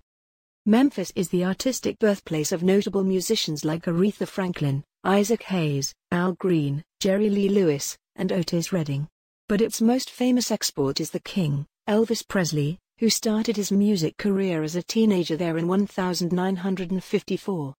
His wife Priscilla was only 14 when they met, but even though they were holidaying together at the age of 17, she says in her best-selling autobiography Elvis and Me that they didn't have sex until her wedding night, when she was 22. I love Elvis's lyrics. I had a good look around Graceland. I saw the boutique-style room with the black piano where Elvis wrote his music, the pink Cadillac, and all other memorabilia. New York, New York. I don't like late flights into a city. By the time I land and bus into the destination I'm exhausted. But arriving in New York was surprisingly pleasurable, even though it was midnight. The hostel I'd arranged to stay at was run by a charming Irish man who picked me up at the bus stop. I wasn't expecting New Yorkers to be so accommodating, again another example of my own preconceptions. He told me he could get me a green card for around $100 that would give me the right to live and work there. He had a side business counterfeiting them. When I said no, he offered me a job with a female-only furniture moving company. I was just there to travel around, not live and work there, so I declined that too. He wasn't the only interesting person I met at the hostel. I became hostel buddies with a struggling 21-year-old rapper who was always chasing Swedish girls. He was pretty sure he was going to make it big one day and, sure enough, 7 years later in 2003 I started reading reports of a rapper who'd been shot 9 times hitting the top of the charts around the world. His name was 50 Cent. I'd always admired President Franklin D. Roosevelt's wife Eleanor. She was a powerhouse of a woman and an activist committed to civil rights, women's issues, abolishing child labor and raising the minimum wage. She helped shape New York when her husband was governor, and the United States of America when he became president. Being in New York for the first time was overwhelming. Seeing all the iconic buildings we've come to know through movies and television is incredible. And I'm glad I got to experience the city before the terrorist attacks in 2001. I loved going through Times Square in Midtown Manhattan. I imagined seeing Woody Allen wandering around, because all of his films were set there. I'd actually seen all of his films and was a huge fan until he married his stepdaughter. The Statue of Liberty moved me. I was impressed by the philosophy of America's independence from the United Kingdom and the commitment to freedom, progress, and a rough if obviously imperfect kind of equality. The Empire State Building shocked me. Mostly because I was robbed while staring up at it. 2 men unclipped my money belt and raced off with everything, my credit cards and money. I was glad I'd left my passport in the hostel that day. But then being robbed did mean I got to experience the NYPD. I'd seen them on TV and read about them in many books, but walking into the station and meeting actual officers was beyond exciting. And they were happy to meet a rare Kiwi. I sorted out the credit cards on the spot, they were so helpful. But even though it was a pain, it resulted in a truly authentic New York experience, one you can't pay for, unless you consider the lost funds as payment. The Guggenheim Museum made me fall in and out of love with Picasso in one visit. Seeing so many of his works of art in person blew my mind. But the section of the museum that showed 12 of his paintings all in a row showing his former wife and mistresses in various stages of despair repulsed me. I thought it was sick to depict the women in his life as emotionally crippled, tortured souls. I turned off him for life. 1996 was the height of public awareness and media reports of the AIDS epidemic. I even saw a musical about it on Broadway. Rent was the story of a group of poor artists and musicians, some of which were HIV positive, trying to make a living in New York's East Village, which had been a creative but impoverished community in the 1980s. Rent was a very successful musical. Its 12-year run on Broadway netted more than $280 million. Sadly, its creator, Jonathan Larson, had died of a ruptured blood vessel on the day of the first performance, but at least he saw it accepted for production. The porn industry in New York was blossoming. Everyone in the hostel was watching porn around the clock, and it made me uncomfortable, especially as so many people were dying of AIDS. I loved America, and I wasn't expecting to. I learned so much about the people and the places I'd been. It was interesting to see how different it was to New Zealand and how inaccurately it had been portrayed in the media. I know now that the political appearance of a country does not reflect its people. But it was time to leave. And Ireland was a calling. A Maverick USA way. I returned to the USA toward the end of 2016 and was there for the elections that pitched Donald Trump into the White House. While riding the Amtrak rails 1.5 times around the lower 48 states, I also made it to Hawaii. You can read all about these adventures in my 5th book, A Maverick USA Way. I visited cities and national parks, such as Birmingham, Alabama, Little Rock, Arkansas, and Chicago, and national parks such as Glacier National Park in Montana, and Yosemite National Park in California with its epic rock faces and redwoods, via Yellowstone and Grand Teton. I narrowly missed being growled at by a grizzly bear, and walked around Detroit, the city that's turning into a park thanks to white flight, and couldn't drink the water in Flint, Michigan. I knew Donald Trump was going to win the elections. I only met Republicans hiking, no Democrats. The polls and the New York Times got it wrong, and I left New York amid the post-election protests. At this point, the regular book contains a map of the Amtrak train routes in the lower 48 states of the USA, complete with their romantically named services such as the Empire Builder, the California Zephyr, the Coast Starlight, the Cardinal, the Palmetto, and of course the city of New Orleans, made famous all those years ago in Arlo Guthrie's famous song. I can't say I rode them all, but I rode quite a few. Chapter 10. Hitchhiking and Irish Buddhism. I made plans to stay in the western Irish city of Limerick, a town founded by Vikings in the 8th century, with friends I'd met in Bali. Several years earlier, Ina and John were opposites. She was a strong-willed German lady and he was a laid-back Irish lad. She'd moved to Ireland because she preferred the slow backwards pace of life there, unlike the modern industrialized nature of life in Germany. Their farmhouse was beautiful. They lived on John's family's dairy farm, although in terms of New Zealand farming it wasn't much to speak of. John had 40 cows. Most farms in New Zealand have more than 10 times that. He laughed when I told him his farm was tiny. His farm was also surrounded by ancient peat forests.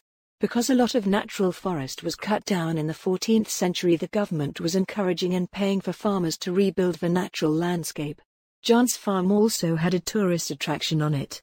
Apparently, the Virgin Mary appeared there in the 1940s, so every year hundreds of pilgrims came to pay their respects. John and Ina lived there with his mother and aunt.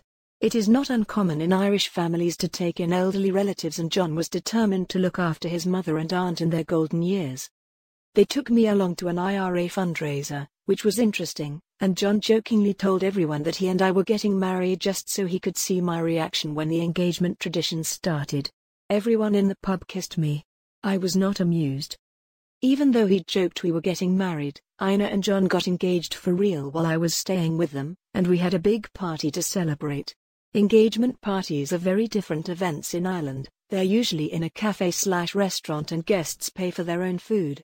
Even though the alcohol was supplied and paid for by Ina and John, it wasn't a big boozy affair like you'd expect in New Zealand. It was civilized. They took me to Pasadena, a Buddhist retreat in the Beara Peninsula just outside a place called Adrigole. I've always felt an affinity to Buddhism. There's gentleness to their worship that impresses me. About an hour into our first lesson, a former Catholic priest was talking about heaven and hell and I burst out laughing. I couldn't see the relevance of heaven and hell to Buddhism. Even though I was embarrassing Ina and John, I just couldn't stop giggling.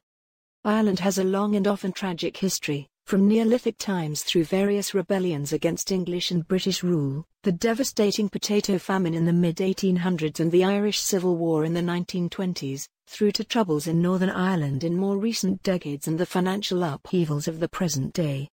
The potato famine, perhaps the most traumatic episode in a series of traumas, was named after the humble root vegetable because nearly half of the population relied on it for food. Around 1 million people died after disease wiped out their crops and another million emigrated, mostly to America and Australia. The famine thus removed about a quarter of the country's population of 8 million, which then continued to steadily decline to about 4 million by the early 1900s. Meanwhile, the population of Great Britain and the rest of Europe leapt ahead by leaps and bounds. The record of British rule in Ireland really was a disaster. To look out over Ireland with its rolling glossy green hills, it's hard to believe that a nation of such laid-back people come from such a turbulent and violent history. But then you're never far from reminders. There are crosses everywhere. Plonked down in the middle of fields, everywhere you look you see white Gaelic crosses and ancient tombstones. After a wonderful time staying with my dear friends, I decided to hitchhike around the country. I met a man who had travelled to New Zealand representing the Irish agricultural minister. He told me that the Canterbury Plains reminded him so much of Ireland he used pictures of them in promotional brochures advertising Ireland. I hope it was a joke. I hitchhiked northwest to the Aran Islands where I saw a peculiar blend of Arctic, Mediterranean and alpine plants all growing in the same place.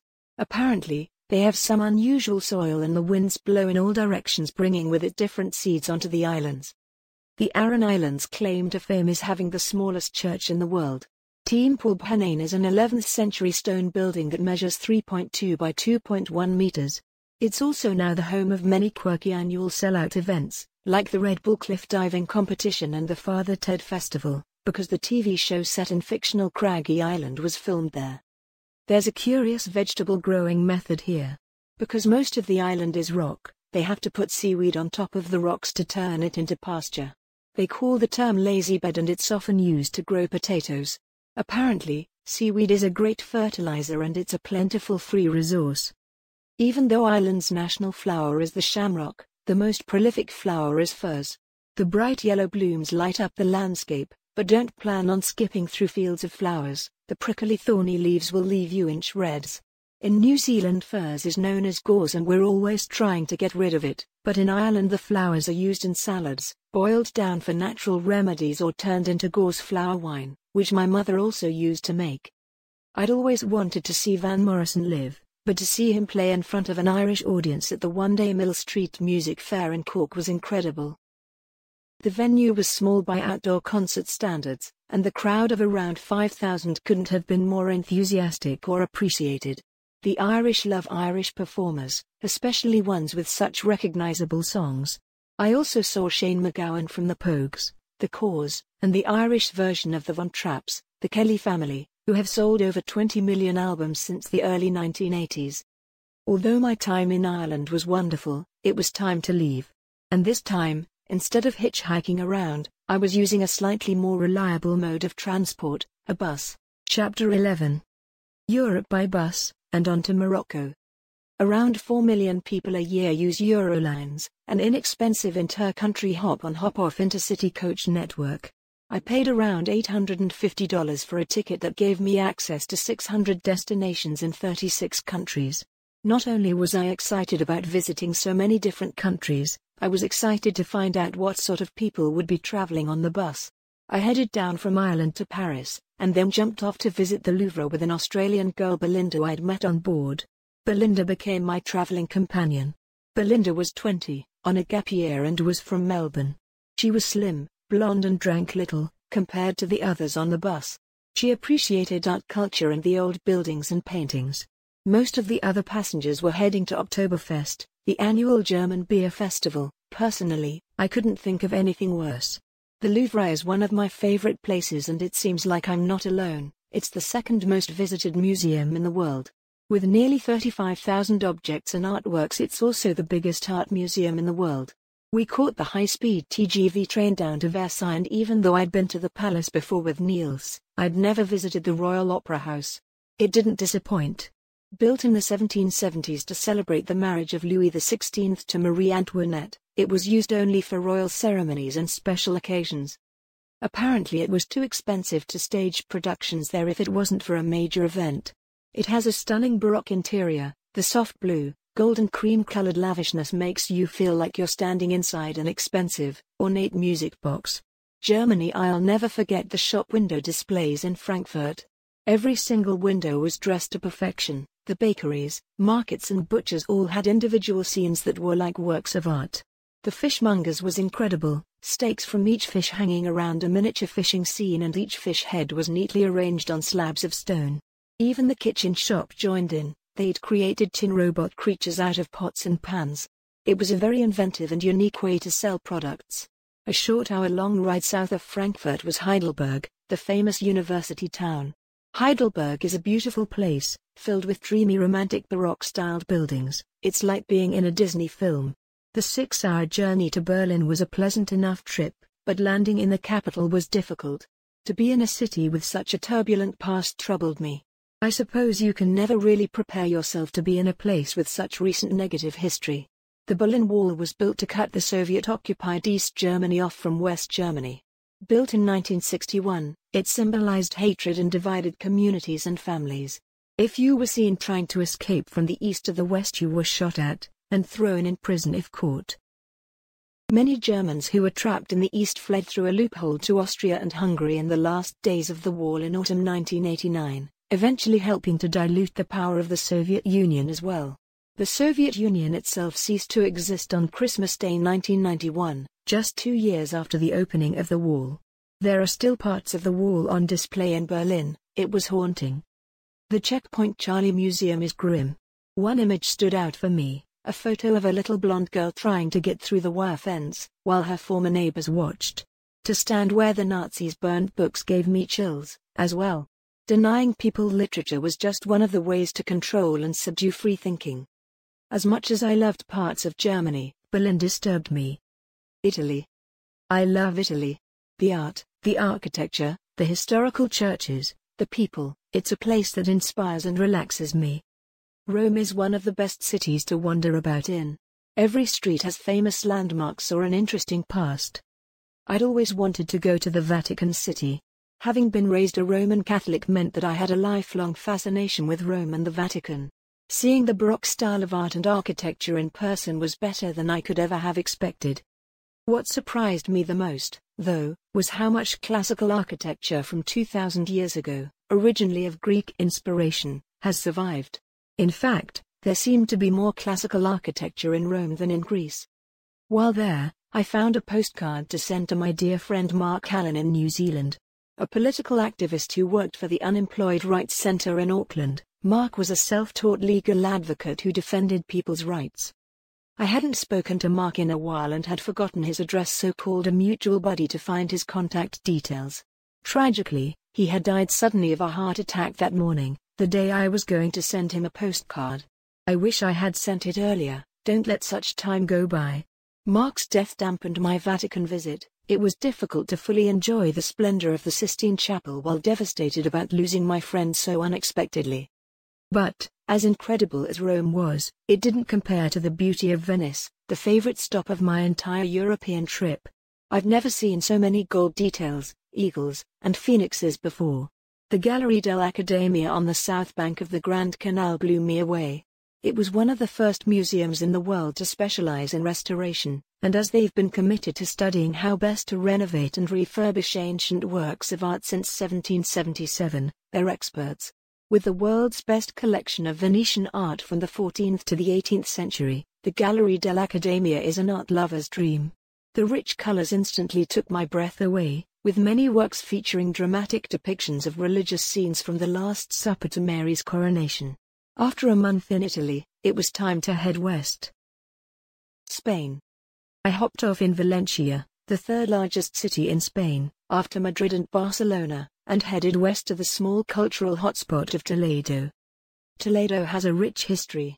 Jews, Christians and Muslims have lived here together peacefully for over 1,000 years, giving it the nickname, the City of Three Cultures.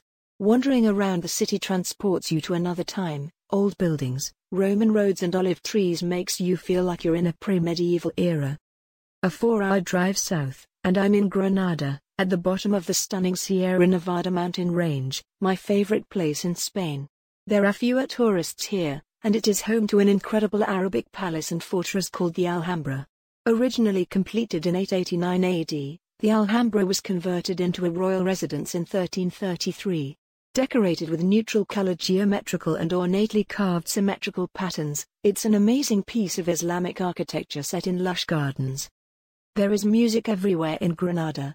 One of my most vivid memories was stumbling across a street flamenco performance. It was the first time I'd heard true flamenco. Witnessing the passionate dancing and hearing the guttural tones of the singer, she sang from her stomach, not just her mouth, made my jaw drop. Belinda and I danced and sang along even though I didn't know the words, but I was stoned and tipsy and partying with gypsies until 5 in the morning.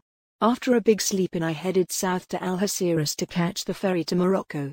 The ferries to Morocco are fast and cheap.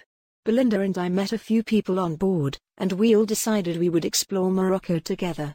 We landed in the port of Tangier, which in the 1950s was a popular holiday destination for Europeans. Tangier is a melting pot of many different ethnicities, Arabic, Berber, French and nomadic tribes who still live in the Sahara Desert. There are many languages here. Berber and Moroccan Arabic are the main ones made use of by local people. But French, the language of the former French colonizers, is used on signs and in administration, as is more formal or classical Arabic. Many Moroccans also speak Spanish due to past Spanish colonialism, and English is widely understood in tourist areas as well. Tangier unsettled me. I almost instantly had an experience I'd rather forget. We were wandering around the city when I was confronted by a man with a large knife demanding money. But none of us had any cash to give him. We were all traveling on a budget, so I yelled at him to go get a job. Which was possibly a little insensitive in view of the likely rate of unemployment locally. He argued with me for a while, but I just kept shouting that I'd call the police. He didn't seem to understand exactly what I was saying but soon backed off. I was shaken by the experience. I decided to get out of Tangier and head south. We headed to Essaouira, a small historical fortress town on the Atlantic coast in Morocco. It felt like a French town, and I later discovered that much of the fortification had been built by French engineers in the 18th century, the same ones that had built similarly fortified ports on the coast of France. Even though Essaouira is a coastal town, the sand blows in pretty hard from the desert, so it's not a relaxing beach area. Essaouira is most famous for being the supposed inspiration behind Jimi Hendrix's castles made of sand, although there's some debate whether it's just an urban myth. Hendrix did visit in 1969, but the song he supposedly wrote after seeing the half-buried Burj El Berid Fortress watchtower was actually released 2 years before his visit. Locals justify it by saying he came here in secret several years earlier. Regardless, there's a cafe there called Café Jimi Hendrix, and many famous musicians came to Essaouira in the 1960s and 1970s, the Rolling Stones, Frank Zappa, Maria Callas, Bob Marley, and Paul Simon. We stayed there for a week, and spent most of our time trying to avoid 7- and 8-year-old boys trying to sell us hash. We moved on to Marrakesh, a visually rich city. The deep hues of spices and jewel-toned fabric stalls in the market offset the faded pink buildings and the dusty desert landscape. But it's not just the colors that contradict each other, there's a stark contrast between the poor and the rich. The tourists have their own police, there to assist in English if they need any help. Being in a mostly Muslim country was quite a culture shock for me. Women aren't allowed in cafes and are still segregated from men in public outside the busy tourist areas. It's normal for men to hold hands and be affectionate with each other here, but in New Zealand it's less common and generally only if you're homosexual. But of course, homosexuality is still officially frowned upon, or worse, in many non-Western countries, which I find unfortunate. We dressed carefully in Morocco. I wore long skirts and dresses with tops that covered my arms. But there were still lots of Europeans around that wore bikinis and miniskirts in public and didn't give a damn. I thought it was a bit rude. Dressing modestly showed respect for the culture. Of course, if I was near the water I'd wear togs, but something more modest outside the pool area. The one thing I noticed about the heat was that even though it's scorching hot in Morocco, the sun isn't as harsh as in New Zealand. I didn't get sunburnt here, and I don't recall using sunscreen. Again, we had a scary incident. Belinda and I were walking around the outskirts of the city when a stranger came up and punched me in the breast. I was shocked. And it hurt. It was completely unprovoked, we were both fully covered, and we weren't with any men. He ran away after I screamed at him. It was such a random act of violence that I struggled to make sense of it. But I didn't let it ruin my trip. Almost every other person I'd met in Morocco was helpful and super friendly. In fact, they were so friendly Belinda and I were invited to the Sahara Desert to eat dinner with some nomadic Berber people. It's apparently a sign of great honor to be asked, and very disrespectful to decline, so of course we went. The trip down to the desert from Marrakesh was insane. I felt like I was on another planet. Giant red mountains, lush green fields, dusty orange plains, deserted North African villages and donkeys everywhere carrying firewood. It was amazing. And then we saw the camels and the rising golden dunes of the Sahara. The shepherds slow-cooked us deliciously spiced lamb tagine with couscous in handmade clay pots on Moroccan fire pits, the fragrant smells tantalizing our taste buds. The nomads smoked weed and we talked, laughed and shared stories from our home countries. I had a short fling with a Berber Rastafarian. That's what holidays are for, right? It was time to leave Morocco and head back to see friends in France. Chapter 12. Corsica.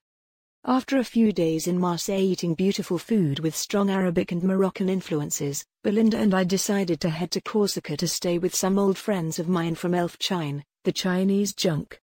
Even though Corsica has been under France's rule for 2 centuries, it still feels like it's a separate country. The food, the languages, French and Corsican, and the culture.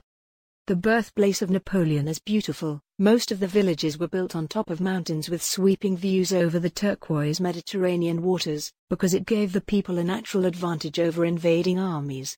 And there were many. Corsica changed hands constantly between the Greeks, Romans, Byzantines, Italians, French, British, and Germans, not to mention a brief period of self-rule.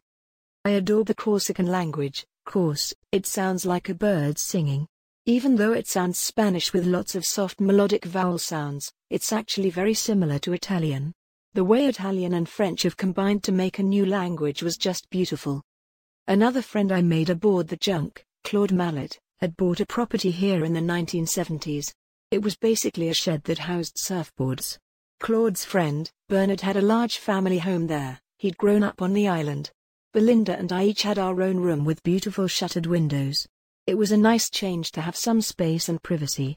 I couldn't remember the last time I had not shared a room or dorm with somebody. We didn't have a car on the island, so we just hitchhiked everywhere. It was safe, apart from one time. Two dodgy shepherds picked us up and immediately turned off the main road to take us down some side roads to have their way with us. I yelled at them in French that I knew what they were doing, and they stopped and let us out in the middle of nowhere. It was terrifying, but I'd never been so glad to be stranded. Bernard told us not to go walking on Sundays because that's the day everyone goes hunting. Belinda and I thought he was exaggerating, so we headed off on a small bush walk, but we didn't last long. Sure enough, every man and his dog on the island was out with a gun, off to get some fresh meat for Sunday dinner. We turned around and headed back to the house. I didn't fancy ending up as a meal. And speaking of meals, on Corsica they're intense, rich French sauces, plenty of duck, goose and game, and 4-course meals every night. And with 9 wine regions on the island there's no shortage of world-class beverages. Plus, everyone drinks goat's milk instead of cow's milk. I'm not sure I'd ever really drunk it before, definitely not in New Zealand, but the rich salty flavor agreed with me. But not with my waistline. The food and wine and milk made me fat. And I'd only been there 2 weeks. It was time to leave. I was overweight and needed to do some exercise. We ferried to Nice and Buster Grass, the perfume capital of the world, to do some rock climbing. But it wasn't for me. I don't like the feeling of being tied up. Free climbing with a pack, yes. Heights and ropes limiting my movement? No thanks. It made me anxious. So, it wasn't a long stay in the south of France. Vienna was calling my name. Chapter 13. Back on the bus. Vienna, the capital of Austria, is a mix of over-the-top historical buildings and an ultra-modern buzzing nightlife. Even though Austria looks like a wealthy country due to its lavish architecture, it was relatively cheap then, so it was perfect for travelers on a budget. Vienna was so clean, I don't think I saw a single piece of litter or graffiti anywhere. And I was looking out for it. I saw one of my favorite pieces of art in Vienna, in the Österreichische Galerie Belvedere Museum.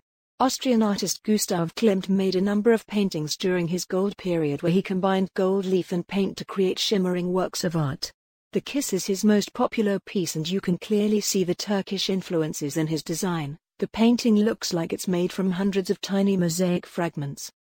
After a short stay in the capital we headed to Innsbruck to get a sense of how people lived outside the main centers. I'm so glad we did.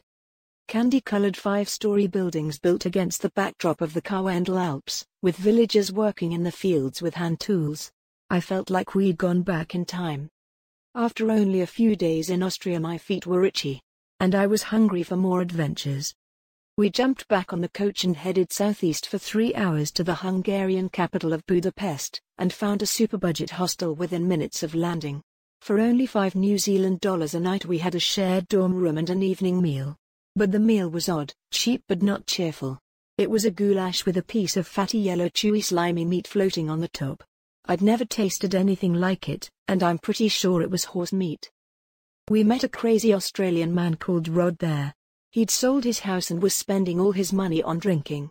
And bizarrely I ran into Karen, the woman from New Orleans who was claiming insurance on everything and blaming other travelers for theft. We avoided them both. Budapest had a touch of sadness.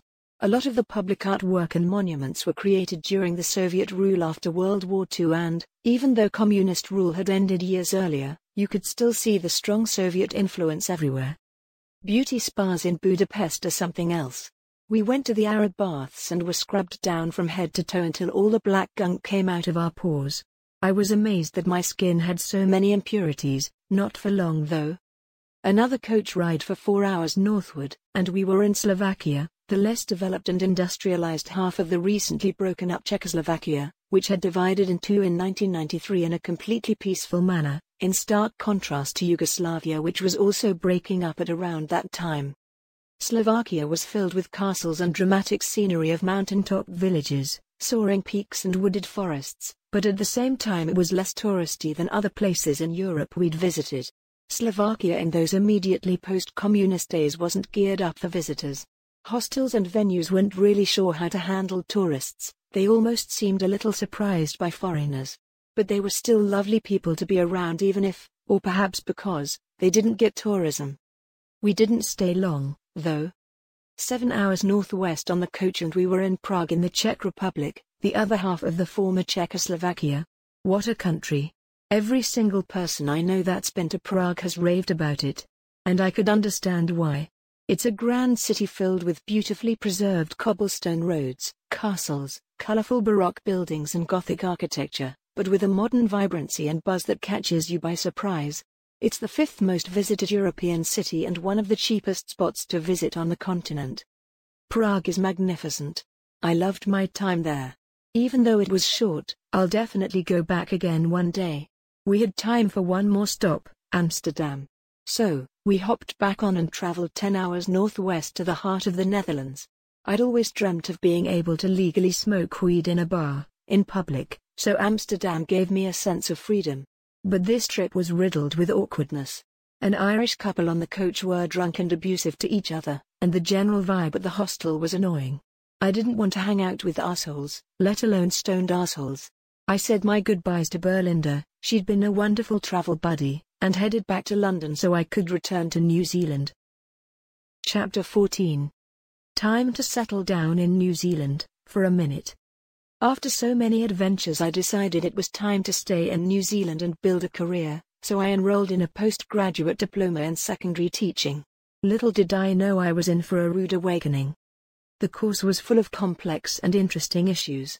One of the training sessions was about learning to deal with a female student that wanted to be a male. Now in 1997 there was very little knowledge or acceptance of cross-gender children or adults. I remember thinking that it wasn't a serious issue because it wouldn't be very common.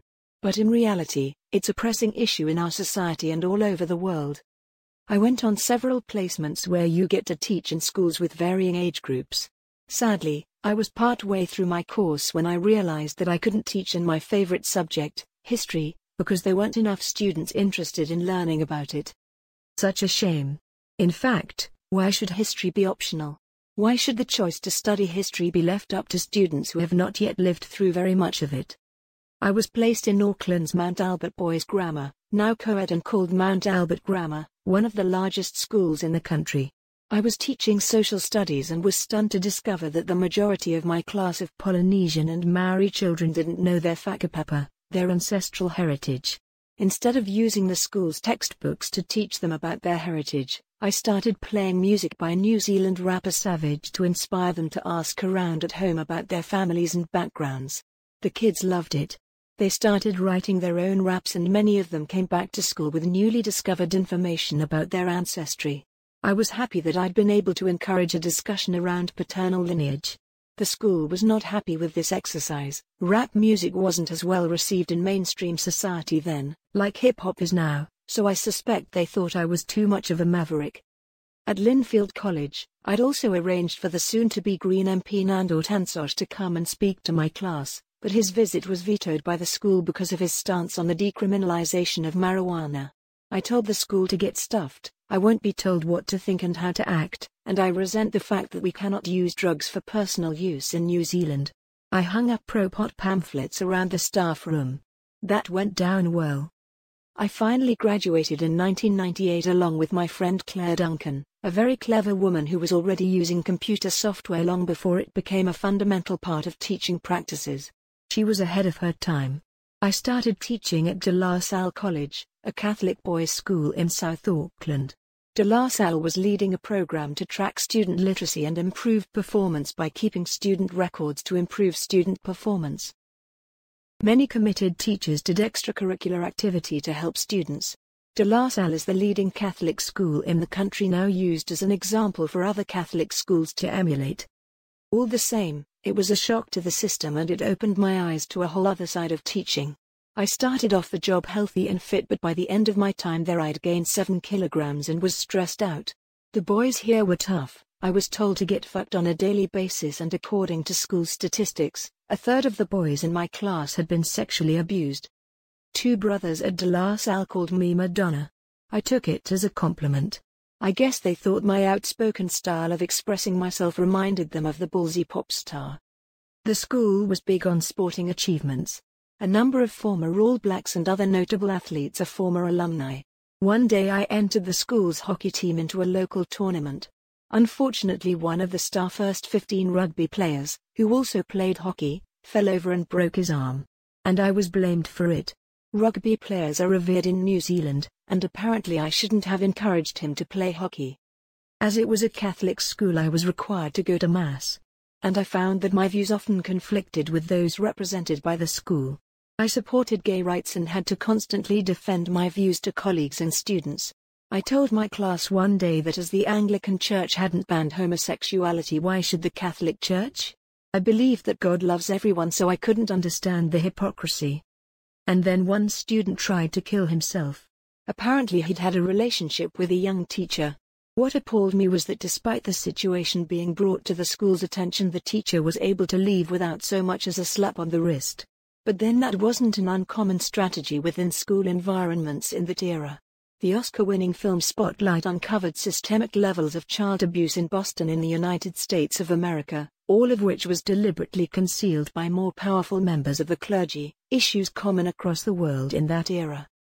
I became the spokesperson for the campaign for public transport at the time with my friends Chris Harris and Michael Heath Caldwell. We were committed to finding alternative transportation methods and opposed motorway expansion.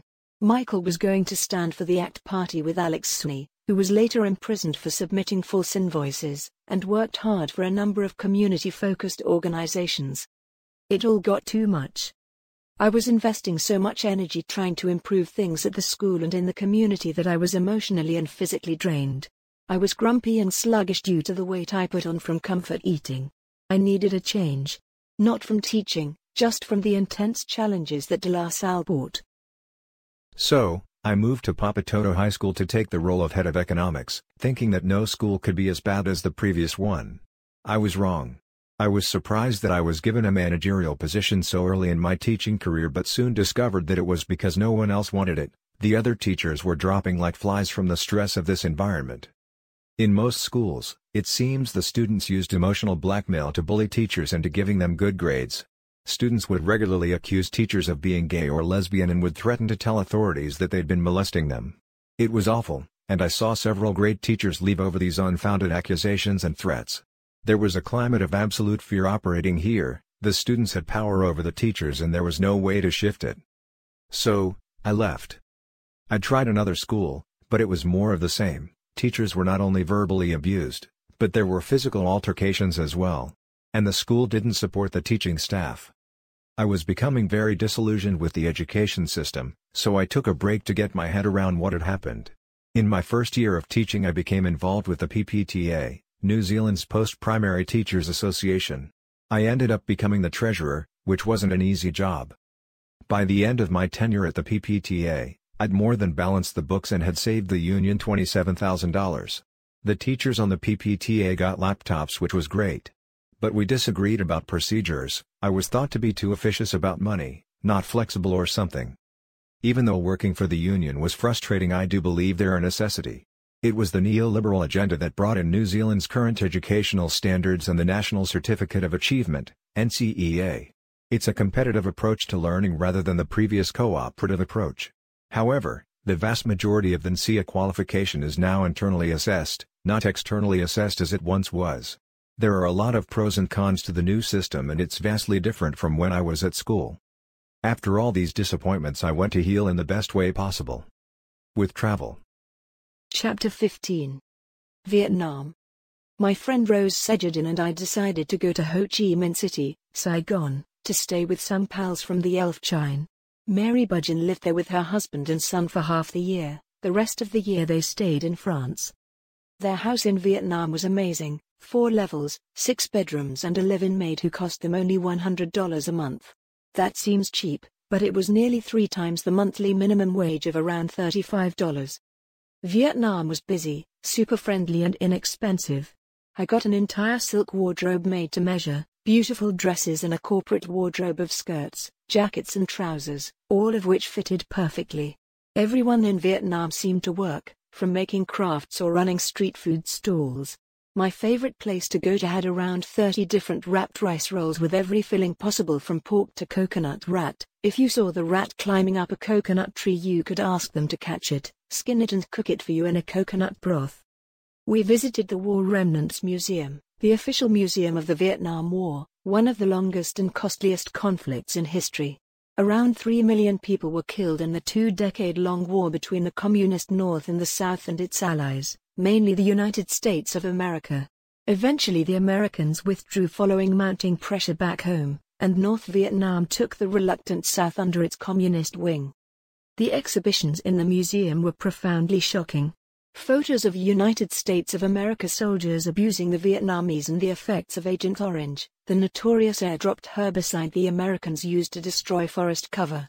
Similar to the herbicides 2,4,5-T and 2,4-D that were widely used by farmers and gardeners in those days, Agent Orange contained toxic impurities that caused all kinds of deformities and illnesses among people and wildlife that were exposed to it. Animals that depended on the forest also starved and died. My visit to the museum still haunts me today.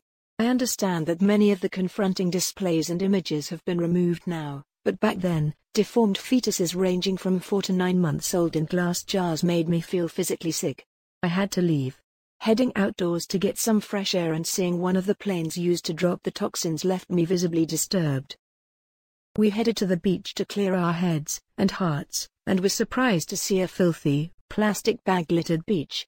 Rose and I began helping the locals to clear the beach of all the bags. I guess they'd blown in from the city and, as the sand was damp and sticky, they just ended up settling there.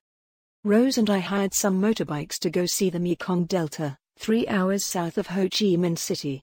The Mekong Delta is a place where the Mekong River empties into the sea. It's a biologically diverse area and an important ecological region of Vietnam. I thought it was a really beautiful and special place. The lush green forest and unspoilt landscape gave it a spiritual quality.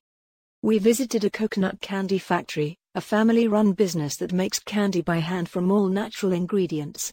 Nothing is wasted here. Banana lollies are made from banana leaves and even the husks were used to fuel the fires. The rice paddies were amazing, winding layers of bright green steppes throughout the countryside. It couldn't be more different than the sheep-covered rolling hills of New Zealand. I couldn't get over how friendly everyone was.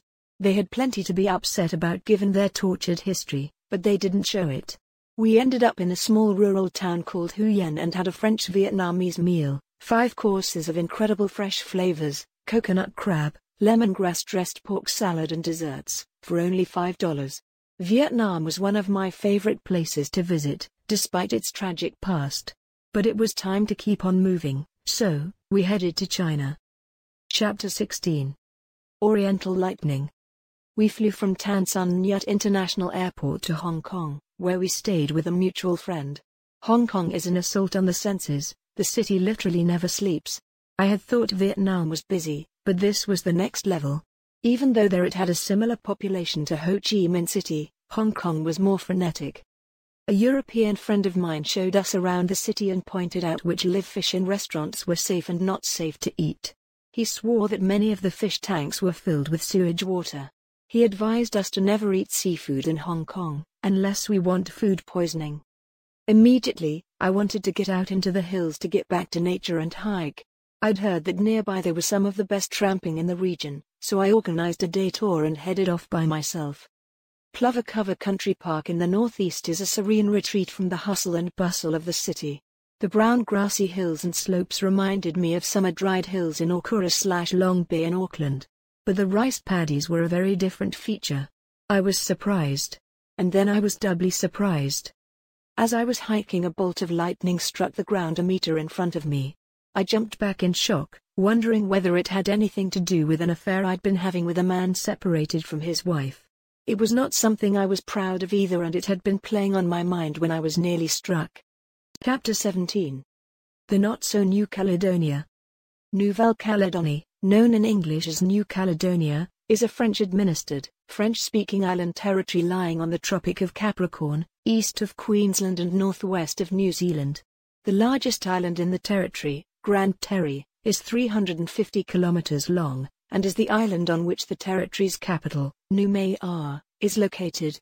This is the island that New Zealanders think of when New Caledonia is mentioned, and it is the one Captain Cook named New Caledonia to begin with, as for some reason it reminded him of Scotland. But today Grande Terre is only one of the islands of the French territory of New Caledonia, which also includes the Île Loyauté, Loyalty Islands, the Île des Pins, Isle of Pines, the Chesterfield Islands and the Balep Archipelago among others. In the year 2000, the total population of the territory was only 250,000. That year was also the year of my first visit to New Caledonia, and once more, my sister was traveling with me. I was still trying to leave my disappointing teaching experience behind. So, I was irritated that the hotel we were staying in was full of noisy, yelling, screaming school children, and teachers, from Australia and New Zealand. Every night they ran up and down the hallways. It was a nightmare. Marie and I hired a car, and while out exploring we came across a New Zealand grave site with a New Zealand flag flying. This was the Burrell New Zealand War Cemetery, which includes a monument inscription to 17 New Zealand coast watchers executed by the Japanese on Tarawa in late 1942. Coast watchers were radio operators employed by the New Zealand Government Post and Telegraph Department, mostly civilians, and thus liable to be treated as spies, who were placed on islands all over the South Pacific Ocean from the sub-Antarctic to the equator to report on southward Japanese shipping and aircraft movements after Pearl Harbor. Many were captured as the Japanese moved south and their treatment varied considerably depending on how strict the local Japanese commander was. The ones commemorated in Burrell had drawn the short straw.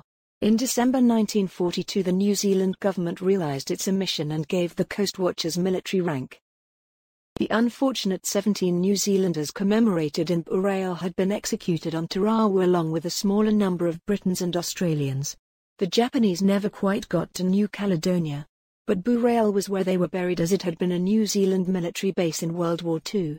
Burrell had been the headquarters of the 3rd New Zealand Division which was put on New Caledonia to defend the territory from invasion and was the natural site for a Pacific Theatre war cemetery thereafter.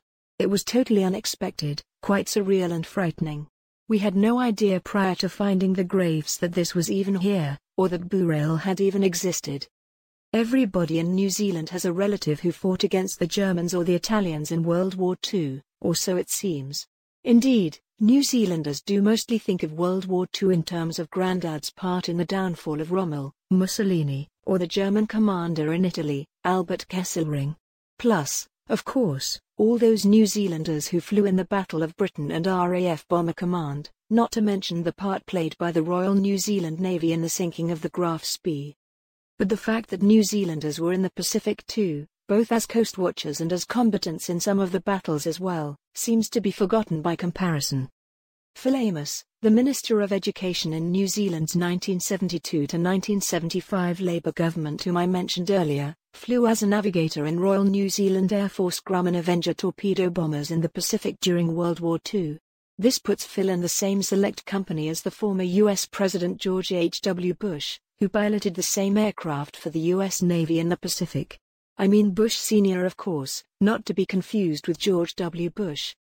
But due to a rather colonial tendency to over-identify with Britain and its predicament in 1940, or in reality also because most New Zealand casualties by far were incurred in Europe and North Africa, the New Zealanders came to forget about the Pacific War even though it happened in our backyard. New Zealand was full of US Marines at the time, and major American operations of the Pacific War were planned in Auckland. And yet it was all largely forgotten about as soon as it was over. The 3rd New Zealand Division were disparaged as the Coconut Bombers, but they would have had more work to do if Japanese forces had made it to New Caledonia. One unexpectedly positive consequence of a tendency to forget about the Pacific War was that the anti-Japanese and more generally anti-Asian animus that took hold in Australia after World War II was never seen in post-war New Zealand. Japanese-style interior decor came to be seen as the last word in sophistication in post-war New Zealand. Our economic hopes also came to be pinned on closer cooperation with countries like Japan, Indonesia, and China, at a time when the average Australian wouldn't have been seen dead driving a Japanese car and had the gravest reservations about the various other sources of the Yellow Peril as well.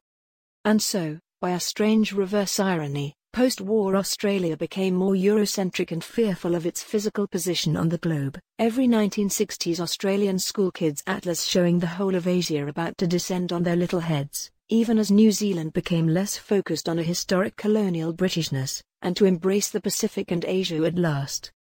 Getting back to New Caledonia, Marie and I were based in Noumea, and there were a few things I didn't like about that place. Marie and I went on a cruise celebrating different Pacific islands. I met a professor from Waikato University in New Zealand who was Melanesian, that is to say from the large islands of the southwestern Pacific, of which Grand Terre is one. This professor was originally from the Solomon Islands. But the Solomons are close to New Caledonia, and the people are related to the indigenous inhabitants of New Caledonia. He said that he found it extremely insulting to be in New Caledonia on board a cruise where the entertainment consisted of Tahitian dancers, the Tahitians being a completely different culture from the southeastern Pacific, a culture more like that of the New Zealand Maori as it happens. Tahitians come from an island group whose only connection to New Caledonia is that Tahiti, too, is run by the French. Where was the local Melanesian, that is, southwestern Pacific culture?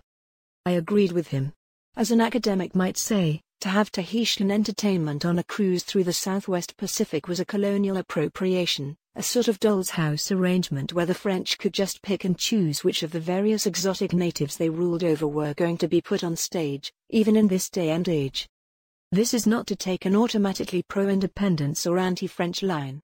Many small island states are quite unviable by themselves, and often seek some kind of quasi-colonial protector even when nominally independent. That's just a fact of life.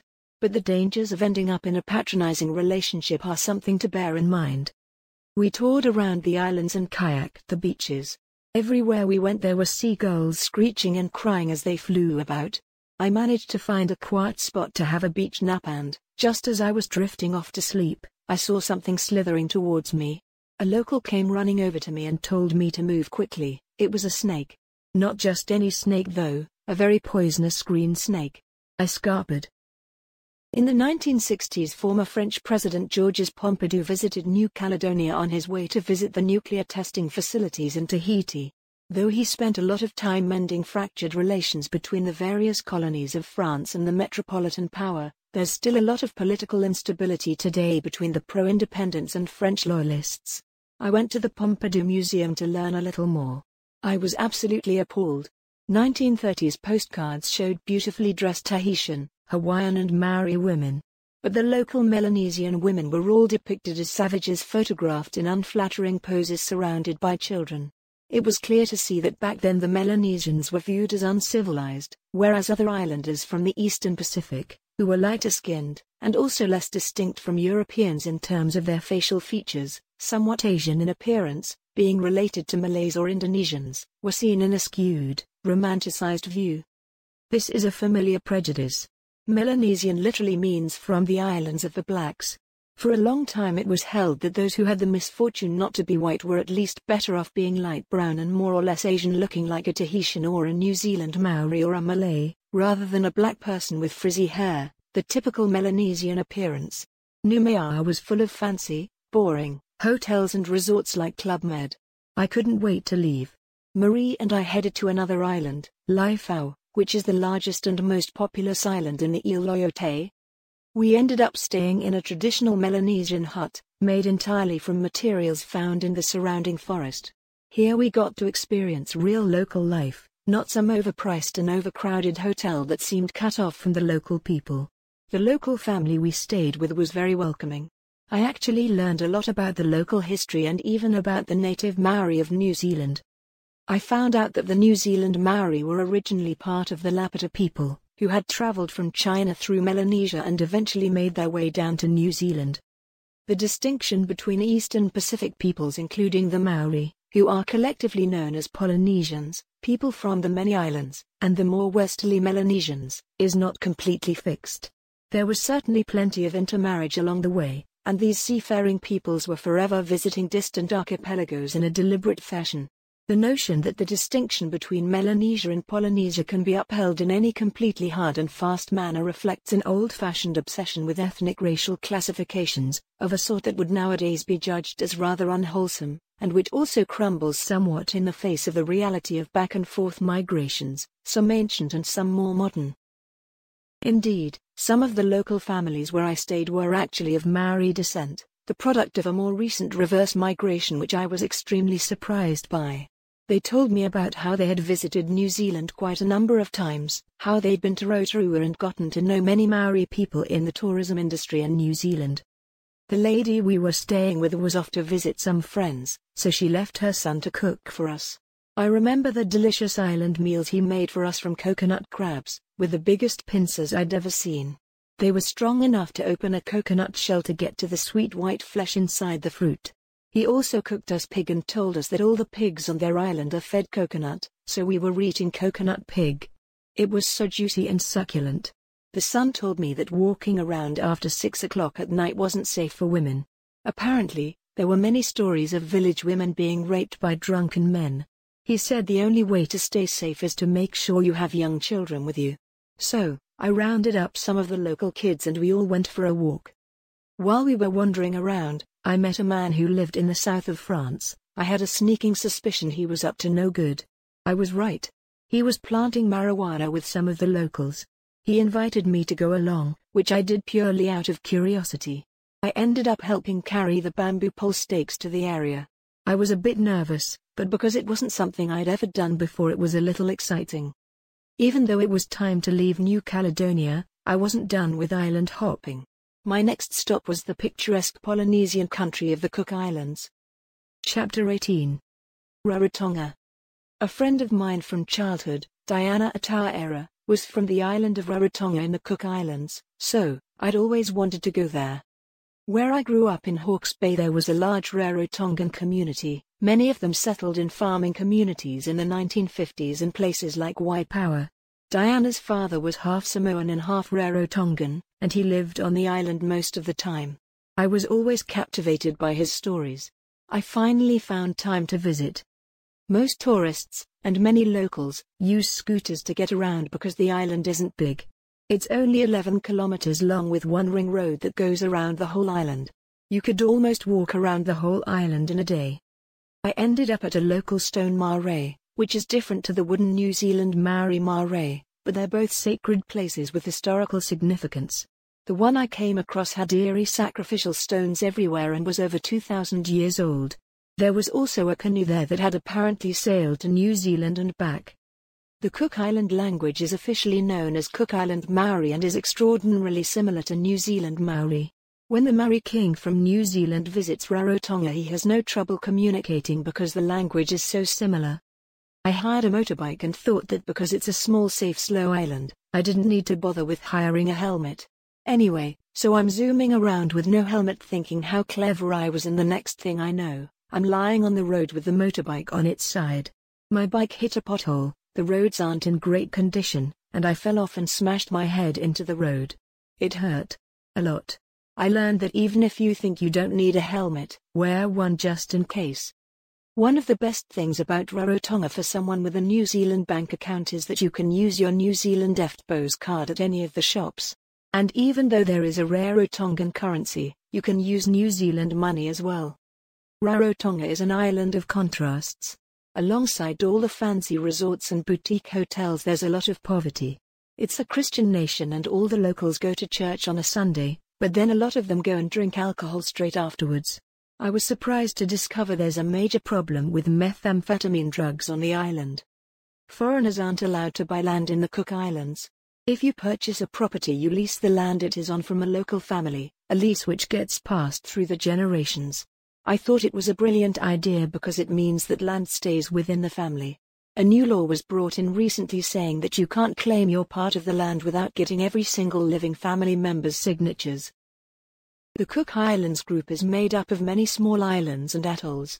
I visited the picture-perfect, much romanticized island of Itataki. At only 18 square kilometers, it's even smaller than Rarotonga. I was able to walk around the whole island at a leisurely pace over grass and bush and saw pigs, fruit and flowers everywhere. The native flower, the tiara, is similar to a frangipani. The long stretches of glistening white sand all along the coast made it easy to see why so many people want to get married there. I stayed with an older retired couple who were originally from Manukau in Auckland. They were there to teach the locals how to grow food and showed me how to plant and harvest pineapple and taro. A lot of people say Itataki is expensive, but it wasn't. I had a room of my own with an ensuite bathroom, which only cost $15 a night. The only downside was another tourist who drove me nuts. I spent a week there and was fascinated to hear anecdotal stories from the locals. One told me that all the local men were ditching their Cook Island wives for Australian ones. I could tell this made her a little sad. I met a great German girl there and we headed back to Rarotonga together to stay in a backpackers hostel in Murray. I found some of the beaches around Rarotonga were quite rough and dangerous, so I didn't go swimming there. But I did spend time on a few locals' boats, and even a day cruise tour. I got on so well with the locals I was even offered a job as the principal of a local school. But I couldn't imagine living there all year round. I'm not really a beach person, so the idea of living on such a small island completely surrounded by water didn't interest me at all. I'm more of a mountain girl. The heat was another thing too. It gets really hot there. It's rare that the temperature drops below 20 degrees Celsius. I don't mind the heat, but not for too long. I met some guys from Taranaki in New Zealand, and 2 girls from France. We explored and hung out together. A recent storm had completely destroyed the power and pearl oyster farms, which was sad. Black pearls are used in lots of jewelry on the island. Almost every store has black pearl bracelets, necklaces or rings. We climbed the only sizable peak on the island, Mangapu, which simply means top of the mountain and is also affectionately called the Needle. We were nearly at the top when one of the guys yelled, "Watch out for the monkeys." Everyone freaked out and started running away, but then stopped when they heard him laughing. He was only joking. Half of our group got really upset with him, but I thought it was hilarious. Land mammals are rare in the South Pacific. The islands are all a pretty long swim from anywhere, and, for that reason, were generally inhabited by birds before people arrived, along with whatever reptiles and insects could survive bobbing around on a log for months. This was even true of New Zealand to a large extent. So, there certainly aren't any monkeys in the Cook Islands. Chapter 19. Return to Europe. I was off to Greece and Turkey to catch up with an old friend and colleague of mine, Doug Taylor. We'd planned to spend 4 months in Europe together, then head down to Egypt and Jerusalem before returning to New Zealand. But then I fell in love with a saxophone player called Andy, so my plans changed a bit. Doug and I still went to Athens, but I didn't enjoy the vibe there. I'd expected to see soft whitewashed adobe-style buildings with a cerulean blue ocean backdrop. Not in Athens, it's tacky, very hot and rocky. I found the attitude towards tourism hostile. Beds in hostels and hotels would go to the highest bidder. After 3 nights in a reasonably priced hotel, the manager told us the room had gone up. Instead of paying the increased price, which was considerably more than what we'd negotiated, we checked out. It was a disappointing first introduction to Greece. One night, at a restaurant, a man approached Doug and said that unless we paid him €200 he would hurt me. I was terrified. And horrified. Doug, of course, being a gentleman, paid the fine and we got out of there as quickly as we could. It was extremely unsettling. Greece felt like a major rip-off and the plumbing was a nightmare. You aren't allowed to flush toilet paper down the toilet, instead you place your used tissue into a bucket next to the loo. It was disgusting. Utterly disgusting. On top of the unease and disappointment I felt there, it was also tinged with sadness. I'd grown up thinking that this was an amazing place with a fascinating civilization, but the Greek museums didn't appear to have many original ancient artifacts. The originals are kept in the Tate and British museums. I'd seen more Greek statues in the Vatican City than in the country where they came from. But of course, only Greece has the ancient citadel of the Acropolis and its crowning glory, the Parthenon. Yes, they're ruins, but the fact that there is still anything to see at all after more than 2,400 years is incredible. We did manage to find that classic Greek experience though on the island of Patmos. It was relaxed, not as young and boozy as Athens, with fewer tourists and more culture. Patmos is mentioned in the Bible's Book of Revelation.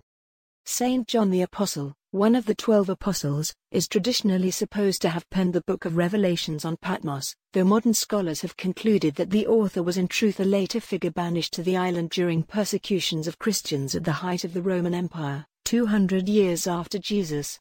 Either way, Patmos has become a destination for pilgrims, including many Greek Australians. There are several churches dedicated to Saint John of Patmos, whoever he was, and you can visit the cave in which he is said to have written the Book of Revelations, a book that has always been a favorite of mine even if it is also hard to make much sense of.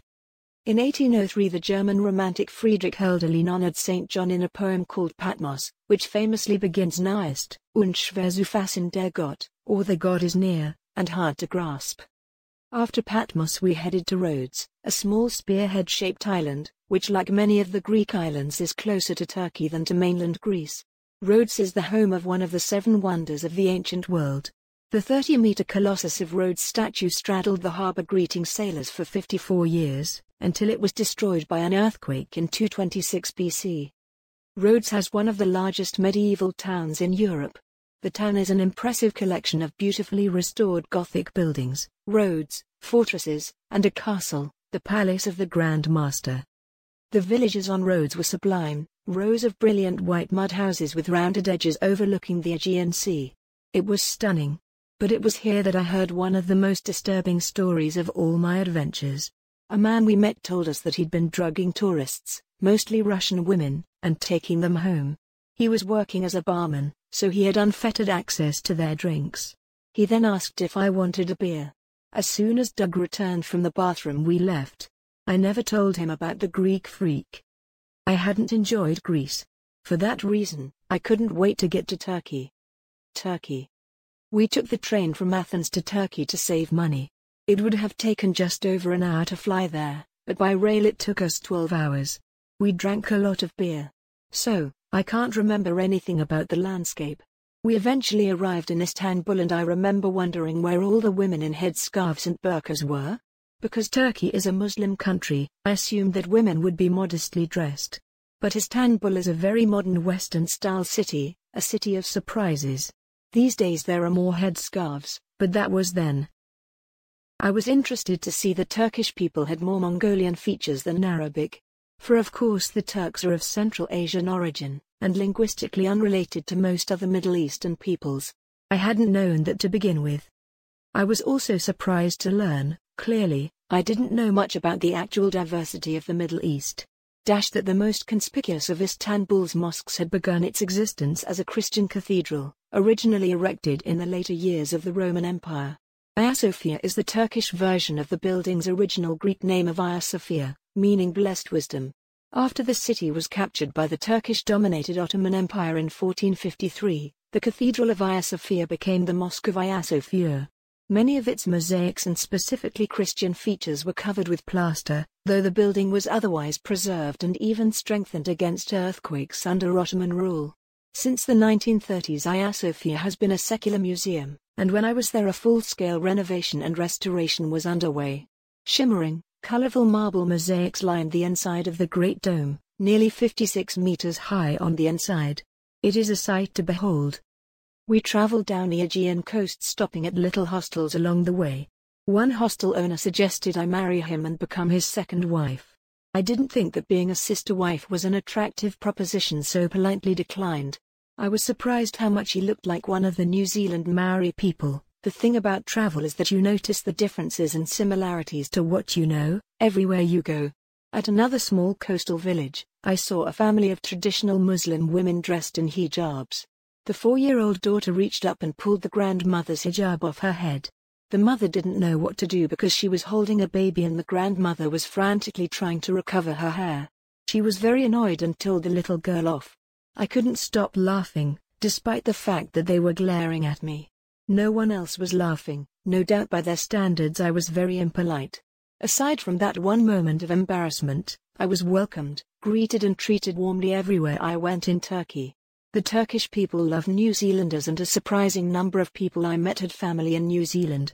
I wonder whether it's because we have such a strong connection to the Turkish through the war and the tragic events at Gallipoli. The rug industry is huge in Turkey. If you ever need a carpet, get one here. Even though they're on sale on every corner, the salespeople weren't as pushy as they were in other parts of the world I visited. I'm a huge fan of Mustafa Kemal Ataturk, the first president of Turkey. He led his country out of the ashes of the Ottoman Empire to create the Republic of Turkey. His last name actually means Father of Turks and, since he was gifted the name in 1934, no one else is allowed to be called that. He was a revolutionist, and after World War I he built thousands of schools, made education free and gave women equal rights. I fell in love with Turkey and the people. It was such a contrast of old and modern, and an absolute mine of historic places and sites. I had desperately wanted to visit the ancient Christian caves of central Turkey, but we just ran out of time. But traveling is expensive, and I needed to earn some money. So, I headed to London to get back into teaching. Postscript. I arrived in Turkey for the second time in my life toward the end of 2017, landing at Istanbul. Almost immediately, I could see that a lot had changed. The prosperous and secular country I visited last time was in a slump. Islamic headscarves, previously rare, were also common. A combination of terrorist attacks and political upheaval had slashed tourism numbers and thrown the wider economy into a tailspin. Just before I arrived, the news media announced that visas would no longer be given to U.S. visitors. This was because the USA was harboring the cleric Fethullah Gulen, who the government of Turkish President Recep Tayyip Erdogan regarded as a coup plotter. Even so, I made it at long last to the Christian caves I'd been wanting to get to for so long, in the region long known as Cappadocia. It turned out that many of these caves, carved into a layer of pumice-like volcanic ash, actually predated classical civilization and had simply been inhabited by Christians from the time the area became Christian, as their latest tenants. The Christians in this region were also ethnically Greek. The Greek-cum-Christian presence lasted until the 1920s, when in a spasm of ethnic purification of the kind that was to become all too familiar in the 20th century, the Greeks were thrown out of most of Turkey and a sizable Turkish minority also expelled from Greece. Turks then moved into Cappadocia and its cave dwellings, only for the new cave dwellers to be relocated, again, to nearby towns in the 1950s after the government came to judge living in caves as unprogressive. In reality, the caves had been reworked and extended over the millennia and were more like underground cities, perfectly respectable places in which to live. Anyhow, they are now a tourist attraction. A Maverick Middle Eastern Way. You can read more about my adventures in the historical regions of the Middle East in A Maverick Middle Eastern Way, forthcoming in 2019. In A Maverick Middle Eastern Way, I continue my journeys eastward and to the south, into Iran, Israel, Jordan, the Palestinian territories, Egypt, and Cyprus, to name a few places. I stayed in Banksy's walled-off hotel in Bethlehem and almost got arrested by Israeli Defense Forces while trying to enter the Dome of the Rock, got attacked after walking in on a guy taking a picture of his girlfriend sitting on a sacred altar, went to Hebron where a mosque was being used as a play center, interviewed Hezbollah in Lebanon, enjoyed the food in the Paris of the Middle East, and visited ancient temples. I went through immigration from the Greek-dominated Republic of Cyprus to northern Cyprus. I drove past the first checkpoint as there was no one on duty on the Greek side, and got held up by the Turks for lack of paperwork. And I was climbing on Mount Ararat when I heard a Kurdish rocket take out a military post nearby. I've got a lot of blog posts about the Middle East on my website, a-maverick.com, already. Chapter 20. Teaching in London.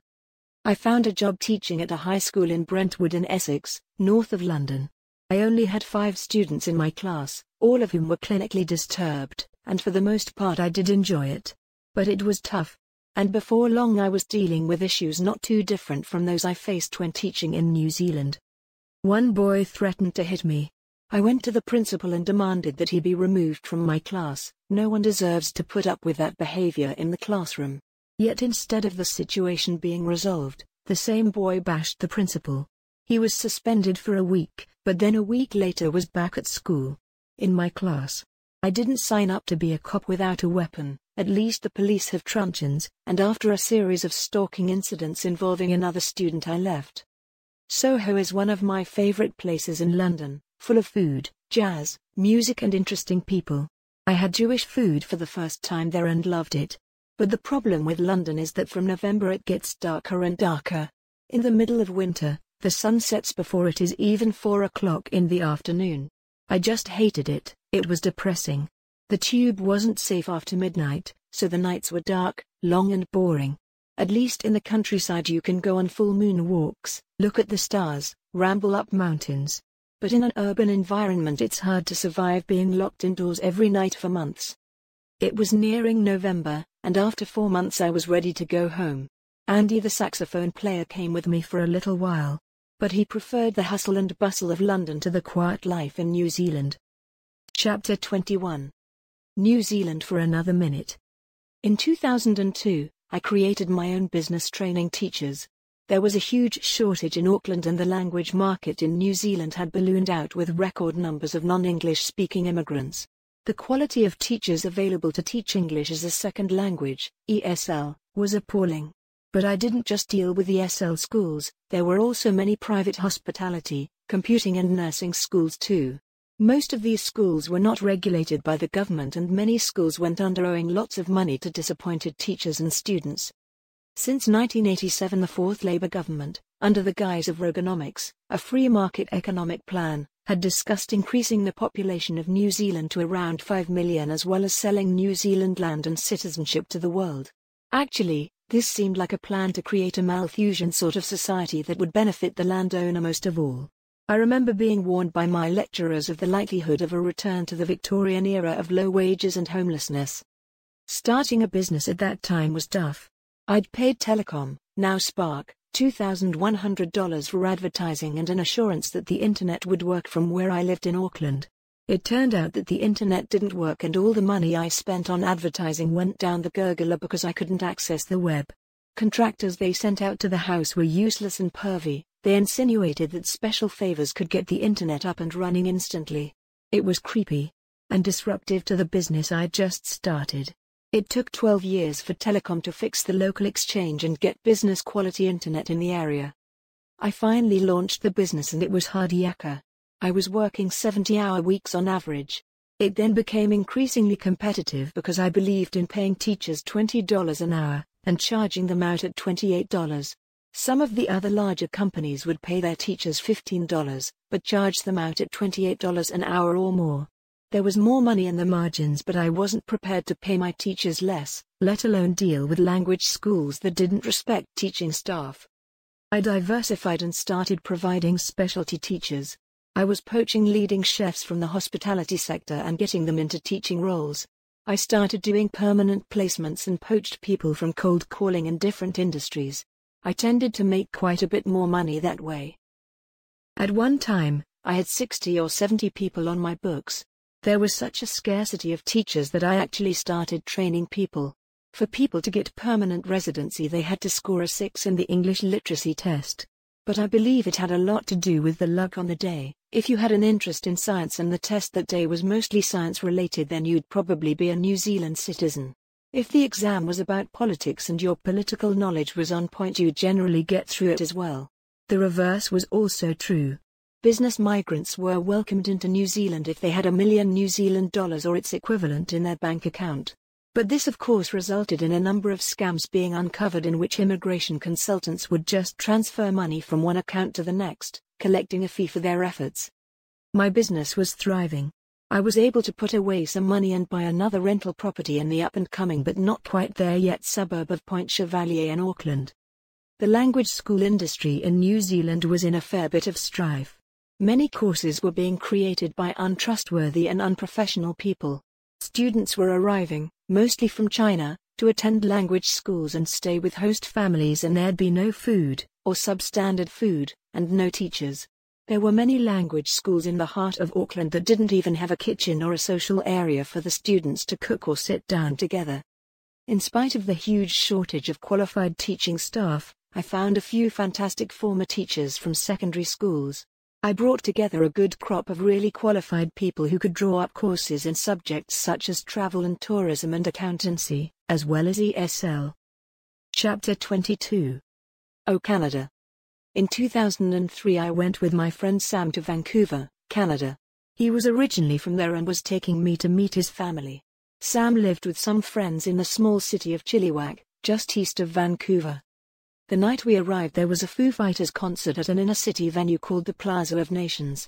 Before we headed off, Sam and his friends cooked a traditional dinner of tinfoil-wrapped halibut with courgettes, carrots, garlic and tomatoes on the barbecue. I'd never had halibut before, it was delicious. It was my first night out in Vancouver and it ended up being quite the introduction.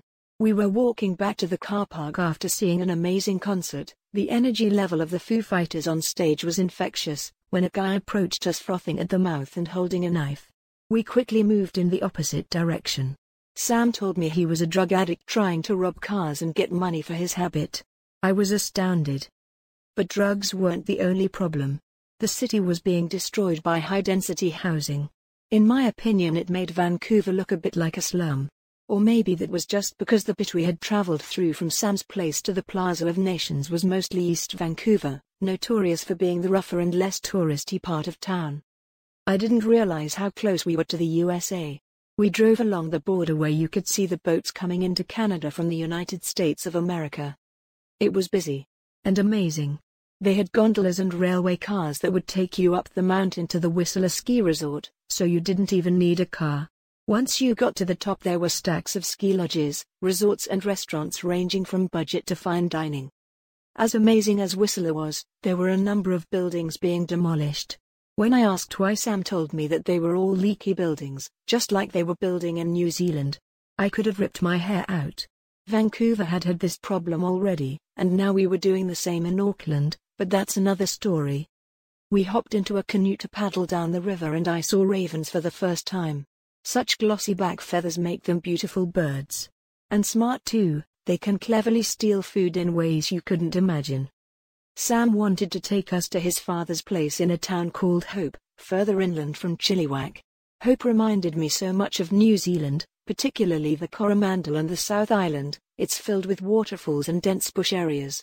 I'd known Sam for several years since meeting him in Sumner near Christchurch, and I could now understand why he loved New Zealand's South Island so much. It reminded him of home. I lost hope in Hope. It was supposed to be summer there and there was a 5-week gale. But his father's place was gorgeous. He had 20 dairy cows on his property and hundreds of beautiful red hummingbirds flittering around. They're my favorite birds. Sam's dad used to put bowls of honey out for them and they would come inside and dart around the house. We headed to stay at Sam's mother's house on the optimistically named Sunshine Coast of British Columbia, north of Vancouver. The Sunshine Coast includes places with names like Desolation Inlet, which is the sort of name you come across in the remote sub-Antarctic southwest region of New Zealand known as Fiordland in English, or the Atohenua, the Shadowland, in Maori. However, the Sunshine Coast actually does get plenty of sunshine, as the long and mountainous Vancouver Island to the west intercepts most of the bad weather. I thought the Sunshine Coast of British Columbia was a beautiful place. Just like the Atohenua, but with more sunshine, and I could see why Sam's mother wanted to live there, surrounded by native bush and armies of driftwood along the beach. Sam's brother was living there too, in a shed out the back. Sam's mother was really lovely, and I remember her making a Canadian beef delicacy for us. It was fattening but tasty. She'd smother beef in tomato sauce, soy and garlic and bake it on a low temperature. I still eat this dish now on occasion. Sam's brother was not only using marijuana but growing it too. And he had a semi-automatic AK-47 assault rifle for protection, which made me a lot more nervous than if he hadn't. We were out walking one day, and I casually mentioned that I'd love to see a black bear. Well, the next thing I know, Sam's brother runs away, returns with his gun and says he's going to shoot one. I was not impressed. I was astounded that it was just so normal to go out and shoot them. No one seemed bothered by it. You could get hunting permits there to go and shoot grizzly bears. I couldn't understand why. At least in some respects there was controlled hunting for grizzly bears. But you could shoot black bears whenever you saw one, just like how they shoot possums in New Zealand.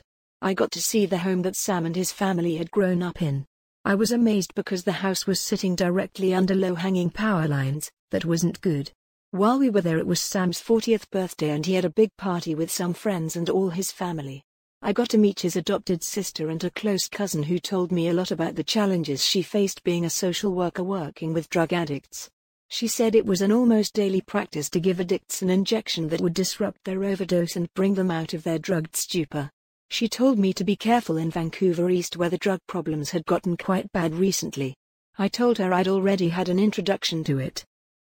We ferried to Main Island and I learned firsthand what tree sitters were. A group of environmental activists were sitting in the trees protesting deforestation. I could understand why. The wildlife here was amazing. We saw a 500-year-old eagle's nest and black bears along the shoreline picking up rocks along the beach looking for shellfish. There was a nude beach on the island, but even thought I'd spent 2 years naked on the Chinese junk. I wasn't keen to be perved on by creepy old men with saggy balls selling hash cakes. I kept my clothes on. And I stayed away from the crazies. We headed back to Vancouver and Sam went to visit friends, so I checked into a hostel. For some reason the hostel owners would change the locks on you all the time. It was very annoying. Even though I had been warned to avoid Vancouver East, that's where the cheapest hostel was, so I stayed there but didn't go out at night. The last thing I wanted was another meeting with a knife-wielding drug addict. But because I didn't feel safe, I didn't stay there long. I headed off on the train through the Rockies to Banff. It was a long trip, nearly 1,000 kilometers, but it was beautiful. The train weaved through mountainous ranges, tightly packed forests and across crystal-clear rivers. I couldn't have dreamed the scenery would be so incredible. The Rockies are utterly amazing. I found a place to stay half an hour north of Banff, in a small town called Lake Louise, which is known for its turquoise lake surrounded by snowy peaks. The Fairmont Chateau at Lake Louise was a luxury hotel famous for its uninterrupted view over the lake and the Victoria Glacier. It was gorgeous. I made friends with some Chinese tourists and we explored the local area together. I was blown away by the beauty of the Canadian wilderness. As much as I loved it there, it was time to start heading to Vancouver to meet up with Sam and make our way back to New Zealand. Sadly, as dear as Sam was to me, I got to understand what living with an addict would be like.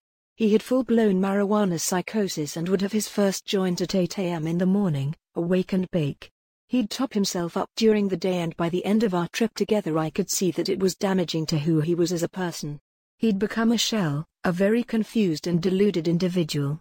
I decided that I wouldn't travel with him again. Chapter 23. It's A-OK in the UK. I was after a place that cost under $45 a night. I used a website called Rates to Go that was the Airbnb of 2008. It just goes to show how booking and travels change. You need to keep ahead of those changes to get good deals. The accommodation was okay until I started hearing rats at night, chewing through the floorboards. It was snowing when I was in London. In April. Not usually a month that brings snow. I hired a rental car for $21 a day because I acquired the deal outside of New Zealand. I was thrilled with the price for a fortnight but shocked when the congestion tax was charged.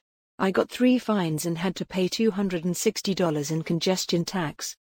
One of the most surprising discoveries in London was Churchill's War Rooms, an underground bunker around the corner from the Prime Minister's residence at 10 Downing Street. Churchill lived in the bunker while he was directing the United Kingdom's World War II efforts, complete with a map room and a cabinet room that was used 24/7. Apparently more than 100 top-secret meetings were held here. I was blown away by this place. It still had the mattress he slept on and all the equipment they used in that era plus a map showing where his armed forces were stationed. But it didn't appear to be on the tourist radar. Many of my friends had never even heard of it. Being in London close to the West End was fantastic. I saw comedy shows, musicals and the wonderful Miss Saigon. And being just a short walk from snow-covered Hyde Park was amazing. Even though I'd been to London several times, this was my favorite visit. It just goes to show that there's always something new to be discovered, even when you think you've done and seen it all. But I had itchy feet, again, so I embarked on a road trip. The plan was to head to Dundee, 8 hours drive north, but I got lost on the A1 and ended up in Sherwood Forest, 6 hours south of where I meant to be. Naturally, I had to look for Robin Hood. The thing about Sherwood Forest is that there's an entire tourism industry built on the legend of Mr. Hood, so it didn't take long to find the major oak, the tree that allegedly hid the robber from his arch-nemesis, the Sheriff of Nottingham. There's some debate whether the steal from the rich and give to the poor stories dating back to the 1400s are real. Regardless, it's a great story. Recently it's been suggested that Robin Hood was a character that outlaws adopted, kind of like wearing a mask or a costume to conceal their true identity. Who did it? Why, Robin Hood did it. After a night in a log cabin in the forest, I got up early and tried to get to Dundee. I say tried, because I got lost. Again. And ended up in Kendal, 4 hours south of where I'd planned to be. I headed north once more, figuring eventually driving in that direction would take me to where I wanted. But instead I ended up in the Lake District. Not quite all the way north, but somewhere up that way. The Lake District was like being in an Edwardian Beatrix Potter book, and funnily enough it was home to the famous children's author. Miss Potter stayed at Ray Castle in the region when she was 16 for a summer, which sparked a lifelong love affair with the countryside. and in later years she wrote many of her books from her farm here, and they haven't stopped selling. Around 2 million books are sold each year, that's 4 books every minute. And I could see why she chose to write here. It's a peaceful and inspiring place. When Beatrix died, she left 15 farms and 4,000 acres to the National Trust, so this area really is Potter land, full of rolling hills, idyllic cottages and, of course, more lakes than you can shake a stick at. I had no idea that the United Kingdom had so many beautiful national parks. I'd always considered the country to be an urban society, so was delighted to see that the monarch and the government had gifted large tracts of land to be enjoyed by the public. I finally made it to Dundee, a week later, and was excited to stay with my aunt and uncle. I knew it was their house when I saw a sign saying Haramai on the garden gate. They're always so welcoming and hospitable, but their enthusiasm led to an evening of herbicide. We were at the local bowling club when my uncle started plying me, and everyone around us, with whiskey. Every time his back was turned, I sneakily tipped it into the plant. We were there for hours. Everyone was drunk on whiskey, including the plants. The next morning, I was so glad to not have a hangover I drove to Wales to continue my journey. Wales. My first stop was Llangadog, situated in the Towey Valley.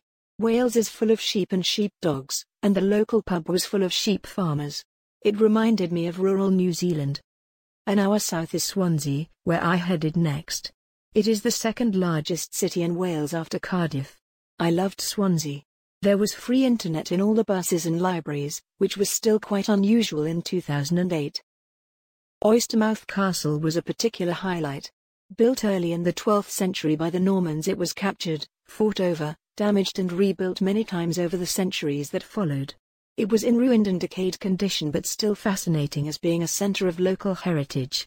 I understand it's since had an extensive refurbishment, so it would be nice to revisit one day and see how different it looks. I headed down the coast to Cornwall, stopping in Torquay on the English Riviera. It's famous throughout England for 2 reasons. It was the home of best-selling novelist Agatha Christie and the inspiration for John Cleese's most famous character, Basil Fawlty, based on a Torquay hotelier. I was surprised by how cheap property prices were in Torquay.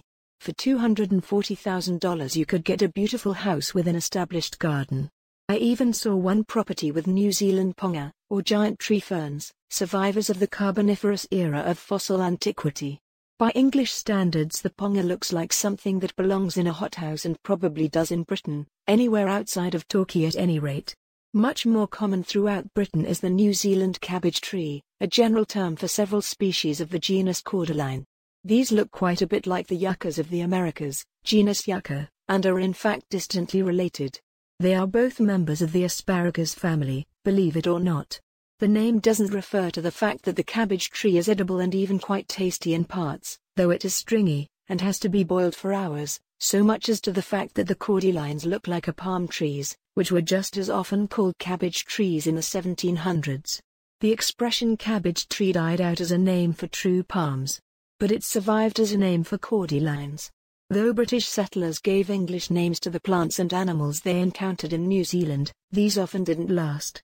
The creature the settlers dubbed the parson bird, with its black plumage and little white neck ruff, eventually came to be known to all by its Maori name of the tui. The white pine became the kahikatea once again. And the world's southernmost species of true palm, also called cabbage tree for a while, reverted to its Maori name of nikau. But the name cabbage tree has survived in New Zealand because of the similarity of the Maori name for cordylines, tea, to the English word tea. Adoption of the Maori name into Kiwi English would cause confusion, all the more so given that the settlers' name for the unrelated, medicinal, manuka was tea tree. The Australians also have something called a cabbage tree palm. But that's completely different. In Britain, cordylines are known as Torquay palms. The abundance of New Zealand cabbage trees in Torquay, where I suppose they first caught on in Britain, made me jealous because I had tried to grow one of a variety that caught my eye in Torquay in my own back garden in New Zealand, and failed. That was pretty ironic. After all the travelling and driving, I needed a quick family fix. So, I headed to Bath to see my cousin Charlie and his hunter beagle Sniffer. Here they are, with a parrot on Sniffer. Charlie was saving money and was operating a mini sanctuary for neglected macaw parrots out of his house. Apparently during the 1970s it was fashionable to have a pet parrot in your lounge. Owners would clip, or break, their wings so they couldn't fly away, but after a few years when the fad died out hundreds of parrots were abandoned. They live for around 50 years in captivity, so they're a lifelong responsibility. A local aviary had been looking after them, but they'd run out of funding and space, so bird lover Charlie had taken them in. He had around 100 birds, a handful of which were elderly macaws. Ireland. After so much driving, I decided to fly to Ireland to catch up with my friend James of the Fluctuating Weight, who'd in the meantime built a successful gluten-free sauce and cracker company in Limerick. Ireland has a buzz about it. The last time I'd been there, the infrastructure was developing and Irish people were returning to Ireland. There were so many good things happening there in design, engineering, film, telecommunications and transport, despite Ireland being one of the most affected countries in the global financial crisis. Even so, the government had neglected the absolute basics in public finance, wage policy and bank regulation since before the new millennium. So, many people were still hard done by. My friend James's sauces were becoming very popular, but it was hard work. James was driving the trucks about 60 hours a week just to meet orders, on top of everything else required to run a business. He'd put on weight once more due to a combination of stress and the sauces, no doubt, and was exhausted. Ina and John, my friends from Bali, came to see me and we all went to see James's trade show at a 5-star hotel. Afterwards we all went for dinner and there were some disheartening topics discussed. John said that he wasn't making any money with his dairying, mainly because his herd was so small, about a tenth of the size of New Zealand herds. And that amount would most likely be reduced once the European Union got rid of the subsidies. Nobody was drinking, which made quite a change from the last time I'd caught up with my friends. While I was there, I made the decision to close down my business. I was owed a lot of money and after calling in all the debts I shut operations down. That was just in the nick of time. The recession happened and I managed to avoid losses. Luckily my properties retained their value. Chapter 24. All roads lead around Rome. I flew to La Rochelle, a small port city on the southwest coast of France, famous throughout Europe for its sustainability and student culture. I was staying with my ex Niels from the Elfchine. He'd been through a bad batch, he'd lost his job, his fiancée, and nearly everything in his apartment due to a fire as well. I felt very sorry for him. We spent a lovely few days together, then headed to Paris to visit the old Elfchine, moored on the River Seine since 1995 and now reverted to the name of La Dame de Canton. The junk owners had sold it to a buyer that turned it into a floating restaurant for a few years. And though we all thought the boat would one day go back to the ocean, the cost of getting it seaworthy was exorbitant. But it was river-worthy, hence its location on the Seine. Now it's a nightclub and party venue, available to PR companies and advertising agencies to hire. Being back on it brought back a flood of emotions and memories. I found it a bit sad that the junk was no longer sailing around the world. Niels' son and I danced all night on the junk at a house music party. Niels didn't understand or enjoy the music, which made me laugh, in a sympathetic way. France at the time was suffering through the recession. There were huge levels of unemployment, homelessness and crime. I had my iPhone stolen. I love Paris and there are a few places that I wanted to see while I was there. I had secured a hotel, which wasn't very nice at $40 a night. I spent the first day just walking through all the manicure gardens, so beautiful. I went to the famous Moulin Rouge, at $100 a ticket. What an amazing experience. The choreography, along with the dancers' outfits, made the stage appear to be a piece of artwork. The artwork changed along with the choreography as well as the dancers' clothes multiple times throughout the show. It was incredible and something I would go and see again. Anyway, I decided to do the museums and went to the Grand Petit Palais. I loved the artwork, especially pieces created during the Venetian period and the incomparable Leonardo da Vinci. Paris is full of beautiful artistic sites, so it suited me just fine. Italy. I'd always loved Italy, so I decided to do a little more traveling around one of my favorite countries. San Remo on the Mediterranean coast was the first stop, to catch up with another old friend who was working on super yachts. He had some pretty interesting stories of how the other half live, none of which I can reveal due to confidentiality, but you can imagine how ludicrous some of the demands were. A 3-hour train ride north took me to Milano, Milan, where I spent some time with an Italian couple, Lorenza and Italo. We had met in Cannes in 1982, so it had been years since I'd seen them. Lorenza's parents had come to Italy from Croatia, as refugees during World War II. They literally escaped with only the clothes on their backs. Italo had blonde hair and bright blue eyes back then, but sadly he now had emphysema. However, we were so happy to see each other. He tried living in Cuba on a boat but got very disillusioned with Castro, even though he believed in the revolution. He'd become politically disenchanted. I was shocked to discover that in Italy, nuclear waste was being dumped off the coast and buried in the bush. Apparently, the Calabrian mafia started disposing of toxic waste illegally in the 1980s, when few restrictions were in place and bribery was at an all-time high. The New York Times reported that cancer rates were up to 47% higher in the affected areas. They estimated that 10 million tons of toxic and nuclear waste were buried in Italy and Germany, and that at least 30 ships full of radioactive material had been sunk off the coast. Many news organizations reported that the plan was to send the toxic products to Somalia for burial, but after paying off local politicians, the mafia saved money on transportation and just stuck it in their own backyard. People said that some waste did make it to Africa. Warlords, bribes and illegal weapons trading were involved. No wonder the episode is called Italy's Chernobyl. You also can't help wondering what would have happened to the waste in Somalia. Perhaps it would be fired right back at us by terrorists. Lorenza and Italo lived 30 kilometers out of the city in an area where Lorenza could ride horses every day. Her horse riding instructor used to work for Silvio Berlusconi and, like the former prime minister, had an eye for the ladies, even though they were both married. The instructor suggested we have an affair, but I wasn't interested.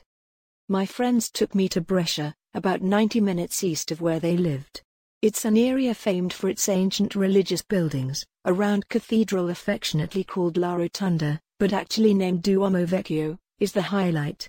Built in the 6th or 7th century over floor mosaics that some say were part of Roman baths in the 1st century, it's a stunningly preserved piece of architecture, one of the few examples of a circular basilica still standing.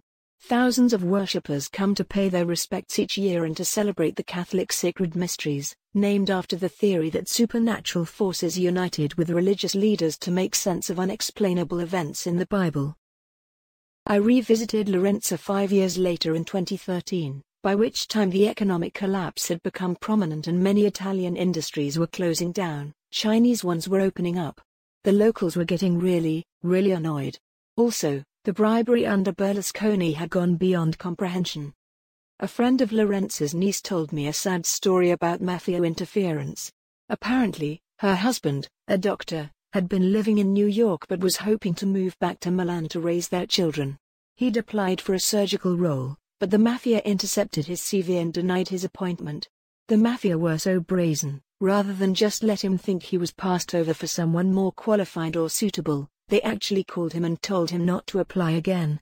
I still don't know why he was on their radar though. Probably a historical family thing. My gluten intolerance flared up in Italy. All the bread, pasta and sauces were sending my digestive system into panic. And I got pretty ill. I was almost vomiting, and gluten-free pizzas and pastas were hard to come by. Lorenza had tried to live in New York, as she was a successful designer. She worked for a design company and she used to get the work done in third world countries where women needed the money. She was a really ethical employer. When I visited her in 2013, she took me to meet a guy who ran a vineyard and she helped ensure that mules and donkeys were bred in humane conditions. The EU subsidized the cause because the animals were regarded as part of Italy's heritage. Croatia.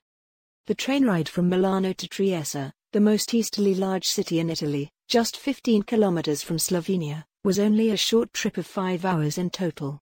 In Trieste I caught a bus to Dubrovnik in Croatia, a trip that should have been pleasant. It wasn't. Some of the other people on the bus were really rough. I thought I was going to get beaten up.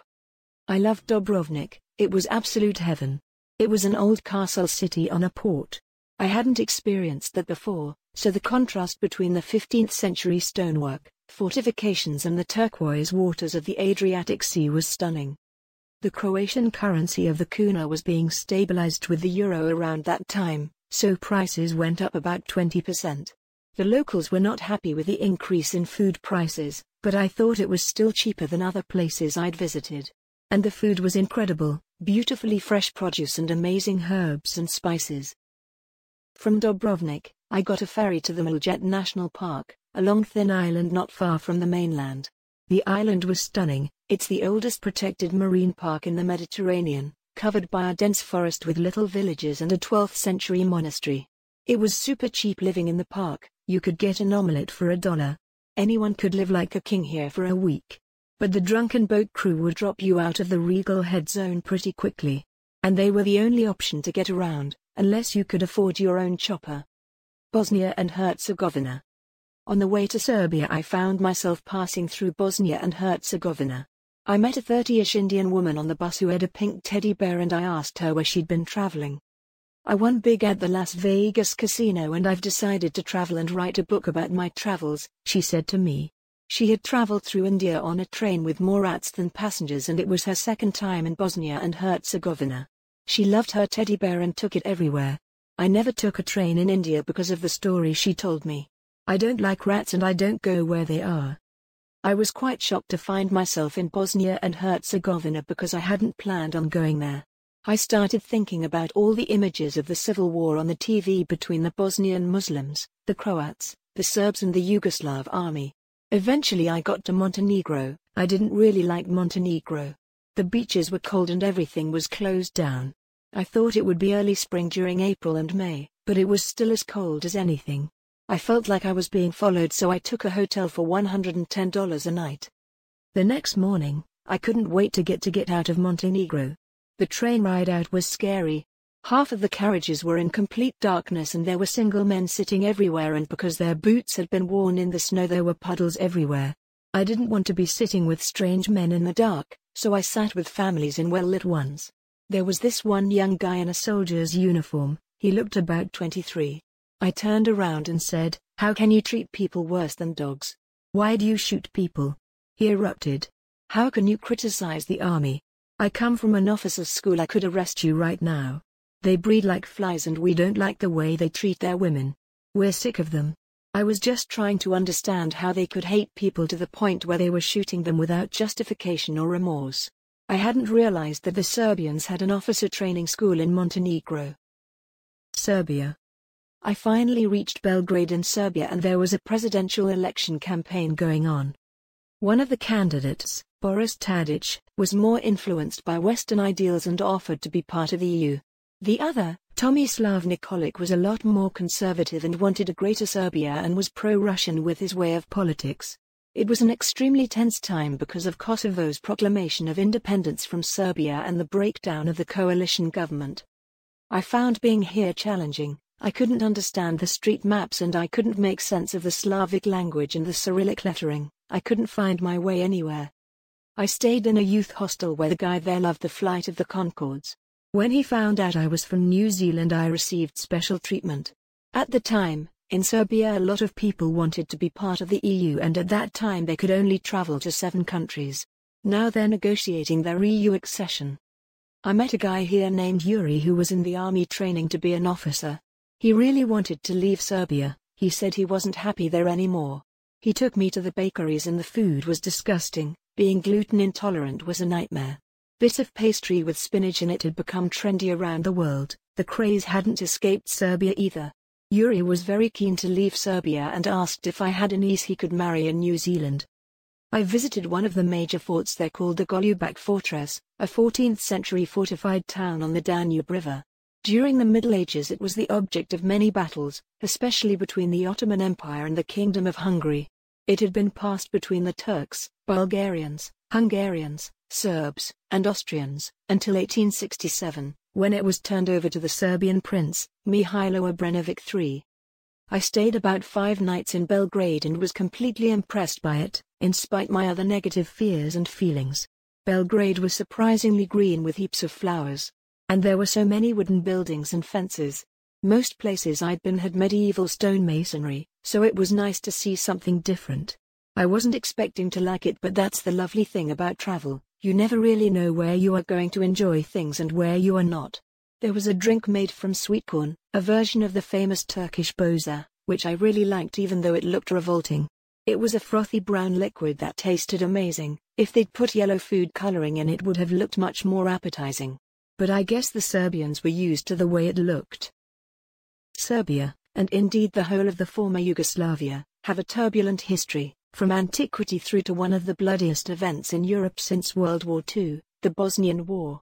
Under former Serbian and later Yugoslav President Slobodan Milosevic's rule, around 100,000 people, mostly Croats, Bosnians and Muslims, were killed during a 3-year period of ethnic cleansing. Milosevic was vilified in the Western media and eventually arrested and charged with war crimes. He died in prison in 2006, while still on trial, an incredible 5 years after his arrest. One might have thought that the prisoner had gone to a just reward. Yet in a surprise ruling in 2016, Milosevic was exonerated by the International Criminal Tribunal for the former Yugoslavia in The Hague, while at the same time the leader of the Bosnian Serbs, Radovan Karadzic, was sentenced to 40 years in prison. It now seems that most of the atrocities and tortures perpetrated in the Bosnian conflict had been dreamed up by local militias as things spiraled out of control, though the International Court of Justice had decided in 2007, already, that such a powerful figure as Milosevic should have done more to prevent what eventually happened. He had certainly helped to whip things up in the early days as well. It was quite difficult working out all the different currencies because many of these places were not part of the European Union at that time. I used the euro in Trieste, the kuna in Croatia, which it still currently uses despite being an European Union member, the dinar in Serbia, the euro again in Montenegro, and the convertible mark in Bosnia-Herzegovina, which replaced the dinar in 1998.